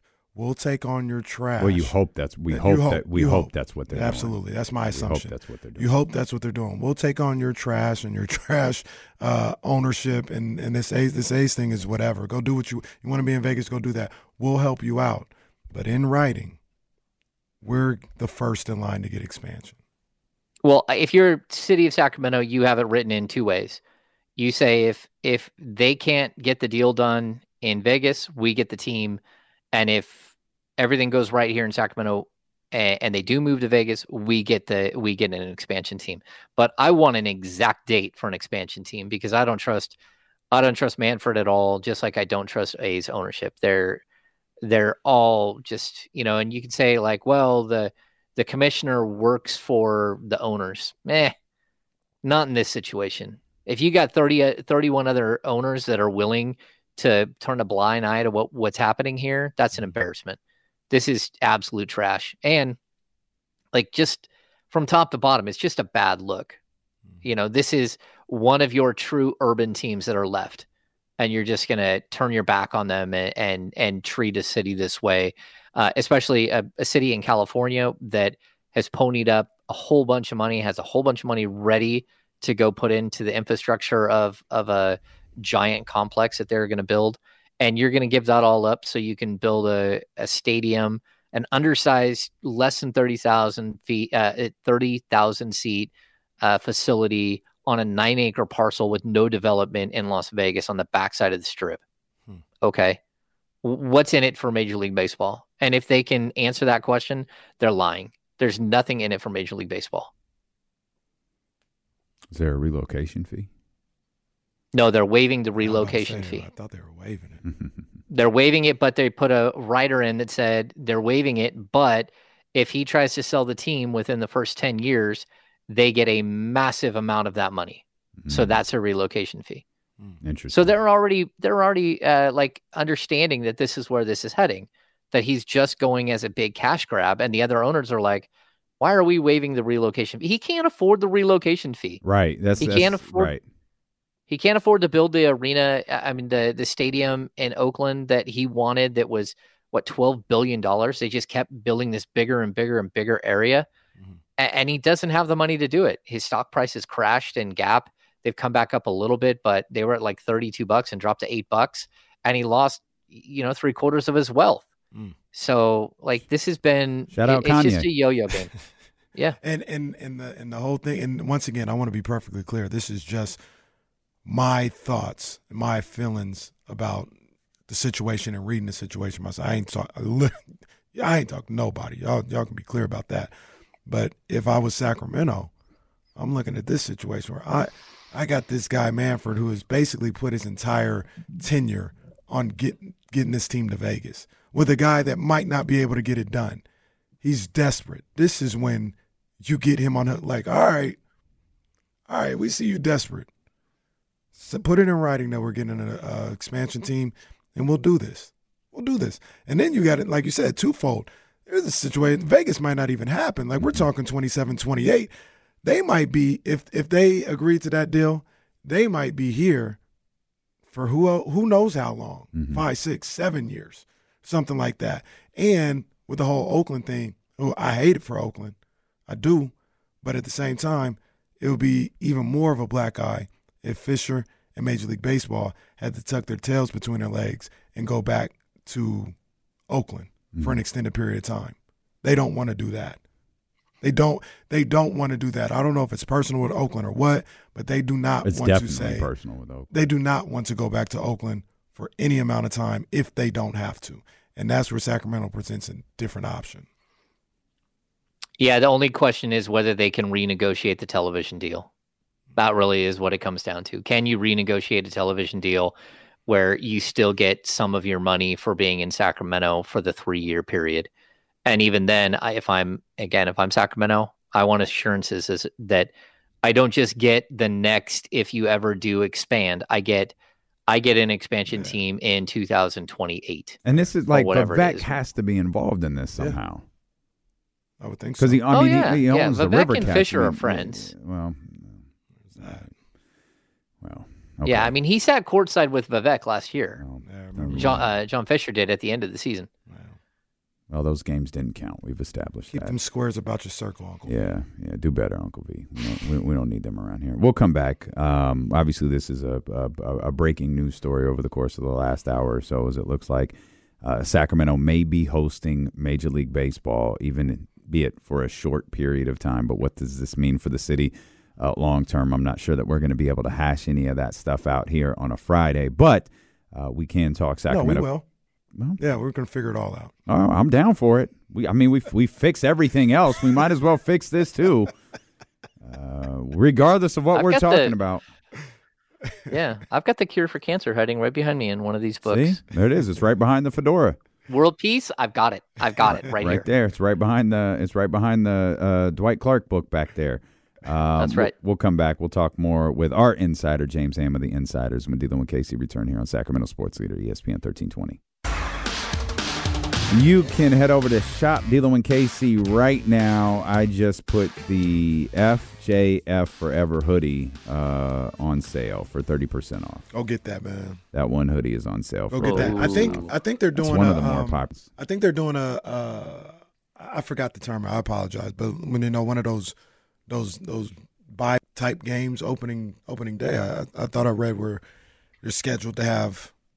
The Oakland fan are having one of those games for the first home game. So I say that to say, go get the hoodie that game. Yeah, no doubt. Just fill the whole entire with them. Yep. Oh, that would be tremendous. That would be great. That might change the Filo and KC if we were able to do that. Like, hey, we do really well on hoodies. We're really appreciative of it. But if we're selling 16,000 all at once or 30,000, a hoodie company. Yeah, now it's a little bit different. A little bit different. That's right. James, is there anything? I don't want to feel like we left anything. Is there more anyone wants to talk about with this Oakland, Sacramento, or I should say this A's Sacramento thing? Yeah, I think we need to read all of the stories that are being written today and tomorrow and yesterday, and keep an eye out. First of all, if you guys aren't out there, if you're A's fans or if you're baseball fans and you're tracking this story, follow Casey Pratt. He's been absolutely spectacular on this entire story. I think someone even called him they called him out and said that he's just a mouthpiece for the city of Oakland. That's not the case. But he's done really good work on it. Susan Slusser wrote a piece, which I have not got to read yet, but sort of the basis of it is that the Oakland is willing to work with them on a lease extension, but it does come with the A's brand and expansion, a promise of expansion. Whether that happens or not, I have no idea. But I also think, look, the city of Oakland has since their inception of being a Major League Baseball city, they've struggled. They've struggled to find a way to make it all make sense, right?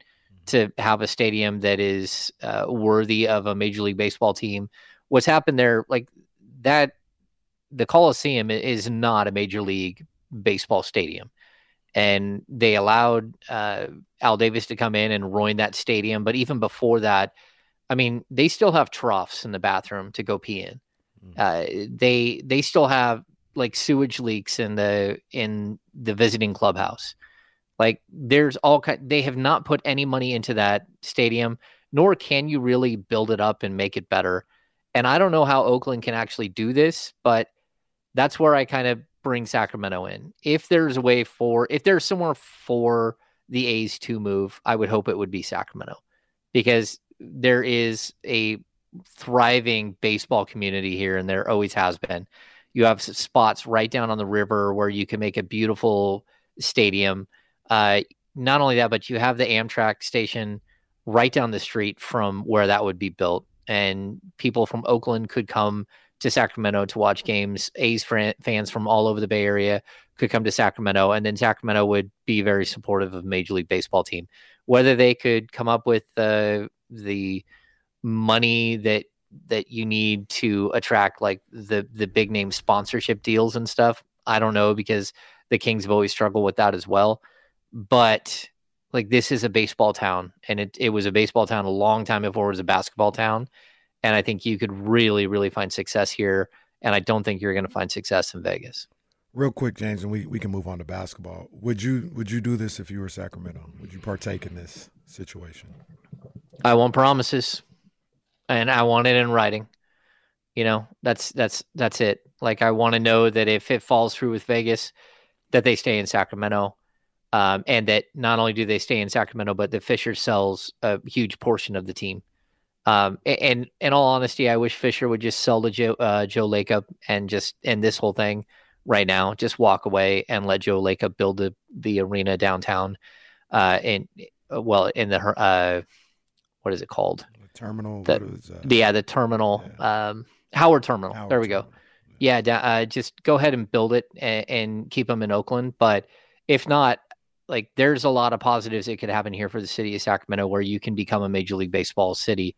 And I don't want it to be the expense of the Oakland A's, but at the same time, this is an inevitable thing, it looks like, especially when you have an owner that's hell-bent, a city and a ownership group that doesn't really feel like they could ever come to a positive conclusion on this. And then Major League Baseball, who is completely let down one of their markets.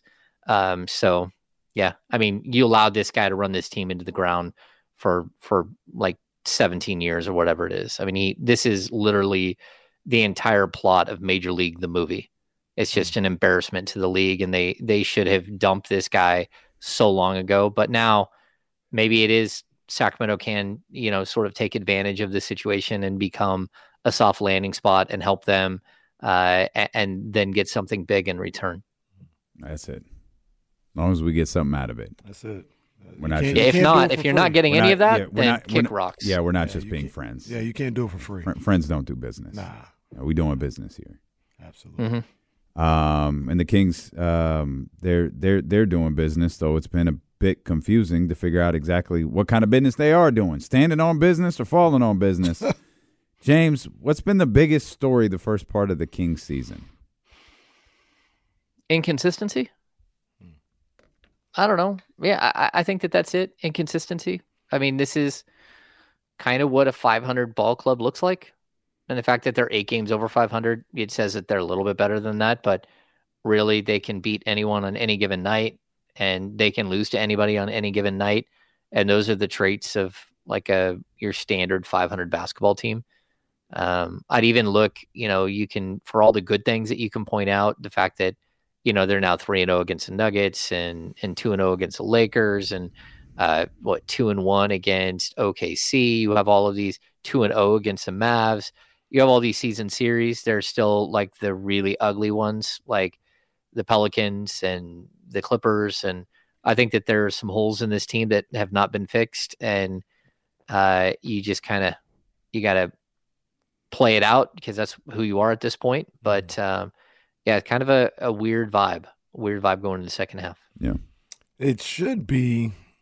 It should if they let's just do the argument's sake. They won those 3 games that everybody goes crazy about, right? Like the Charlotte, Detroit, and Portland. They won those 3 games. They're 11 games over. Say they're like 6. The story should be the ascension of Fox and Sabonis. That's what you would. And I mean, it's really. I had Sabonis as my in my notes, like those 2 guys. I know they haven't necessarily achieved that this year the way we wanted it to, but the thought there's numerous different times this year watching this team where I'm like, damn, the Kings they've got a foundation. Mm-hmm. This is going to be a good team for years to come. Maybe they fluctuate between a contender and an 8th seed or something like that, but gone are the days where they just shouldn't make the playoffs because they're no good. Right. You got Fox and Sabonis. These guys are verified. They're in their mid to late 20s.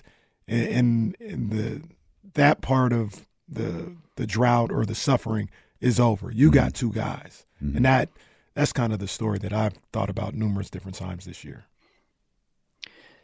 Yeah, I mean, you do have 2 stars, and I don't want to take that away from what the Kings have built at this point.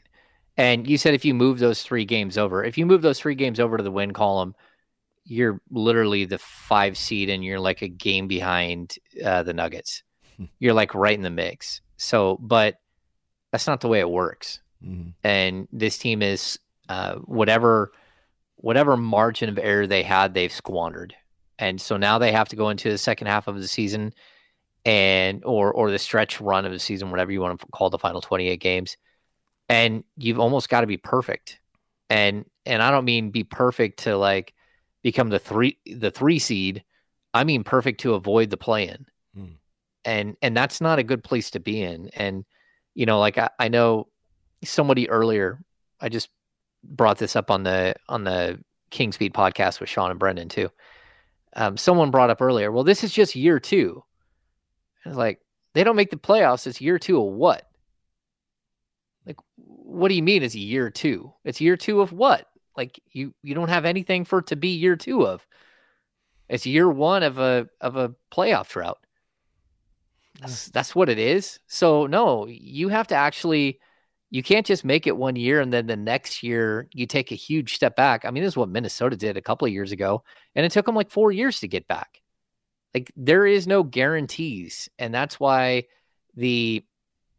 again, I keep bringing this up, but the maintain and improve, that's fine. Maintain it. You haven't maintained it. The league got better. The West got better. We haven't even got to the improve part. Like, how do you get there? And it's a tough place to be in. And so I think that this team has every possibility of like shaking out of this and being a really good second half team, a really good final 28 game team, and making a little bit of noise. But I certainly don't have any delusions of grandeur that this is a contender and that this team, second, third round of the playoffs, they might make it to the second round. It'll depend on the matchup, but they also could not make the playoffs, and they also could give up have to keep their 2024 first round pick and then have their 25, 26, and 27 tied up. That's where this could head, and that's a dark place to go. And they're on the precipice. They've got 28 games to prove that last year wasn't just a one-off, that this is who they're going to be, and then they're going to be a team that makes the playoff 6 or 8 times in a row. But like as of today, you haven't taken a step forward at all. And that's a tough one, especially since I can honestly say Sabonis is having the best season of his career, and he's absolutely incredible. De'Aaron Fox is having the best season of his career. Malik Monk is having the best season of his career, and you're not a better team than you were last year. And that's a tough one. Why are you confident that they can have a run in the second part? That they can make it? Mm-hmm. Why am I confident? Mm-hmm. Yeah, I mean, I'm confident that they, like, because I've seen them be good. Like, I think even what we saw from the game the other night, like the Denver game, that's, to me, that was their best win of the year. I don't even think it's close. They were gritty. The one in Sacramento, or the last game of the. Oh no, the last game. No, I honestly think that's their best game of the season. Like, look, you had no legs, you couldn't shoot the ball at all, and you found a way to stay in it. You showed heart, you showed passion, you were connected. I thought the activity, the energy of the team was great.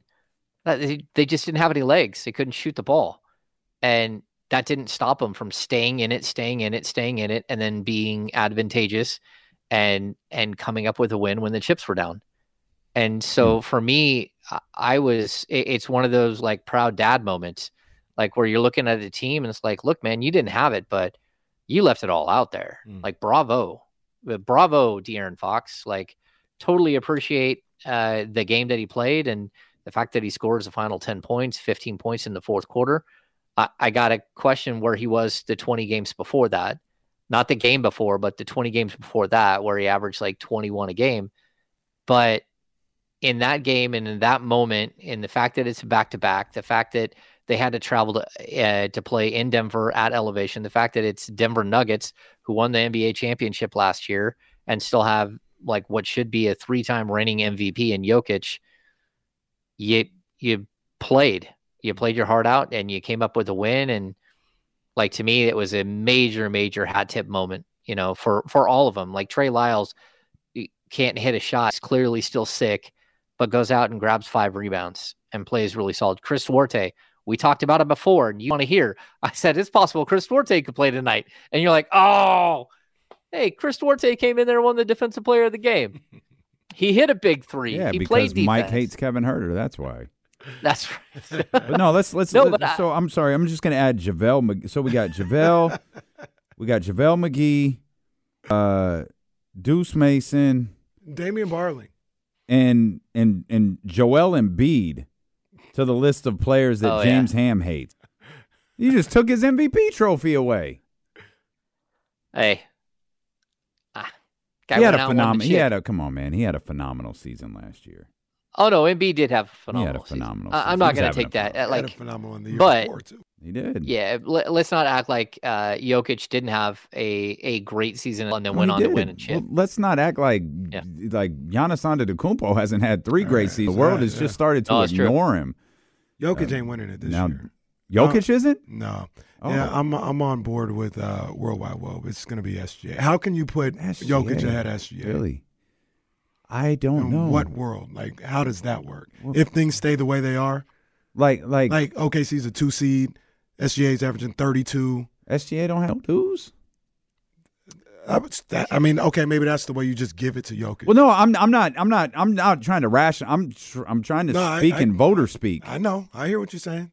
I'm just saying, like, there's not a way where Jokic should win it over SGA this year if things stay the same.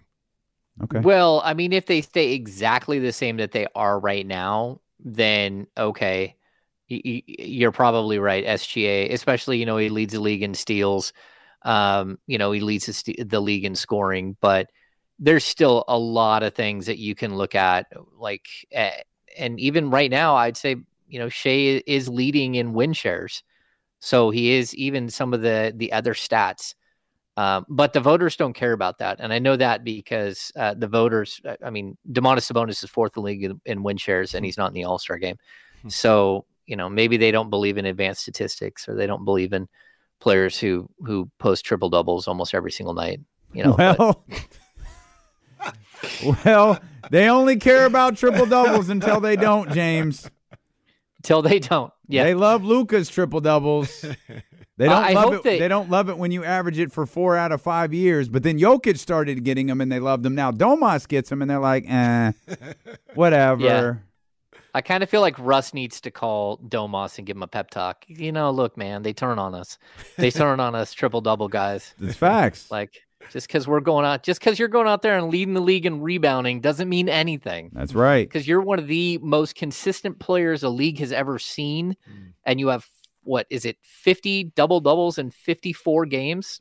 All right. I wish I would have remembered that stat they put up on the TNT broadcast the other day of like the most triple doubles and double doubles in a season when you're at something like that, and it was like KG, Jokic, and Sabonis, and Sabonis had them all. Like I think it was KG's MVP season where who had them all? He was higher than Sabonis was had more total triple doubles and double doubles in a single season. I think that's what it was. Okay. Than Jokic and KG in that MVP season. I mean, the year he's having is. I'm trying to didn't Kevin Love used to just do it on a regular, like big Kevin Love? Yeah, double double. Pre Banana Republic model Kevin Love? Yeah, he was crazy with the double double, but I don't think he went to the triple double.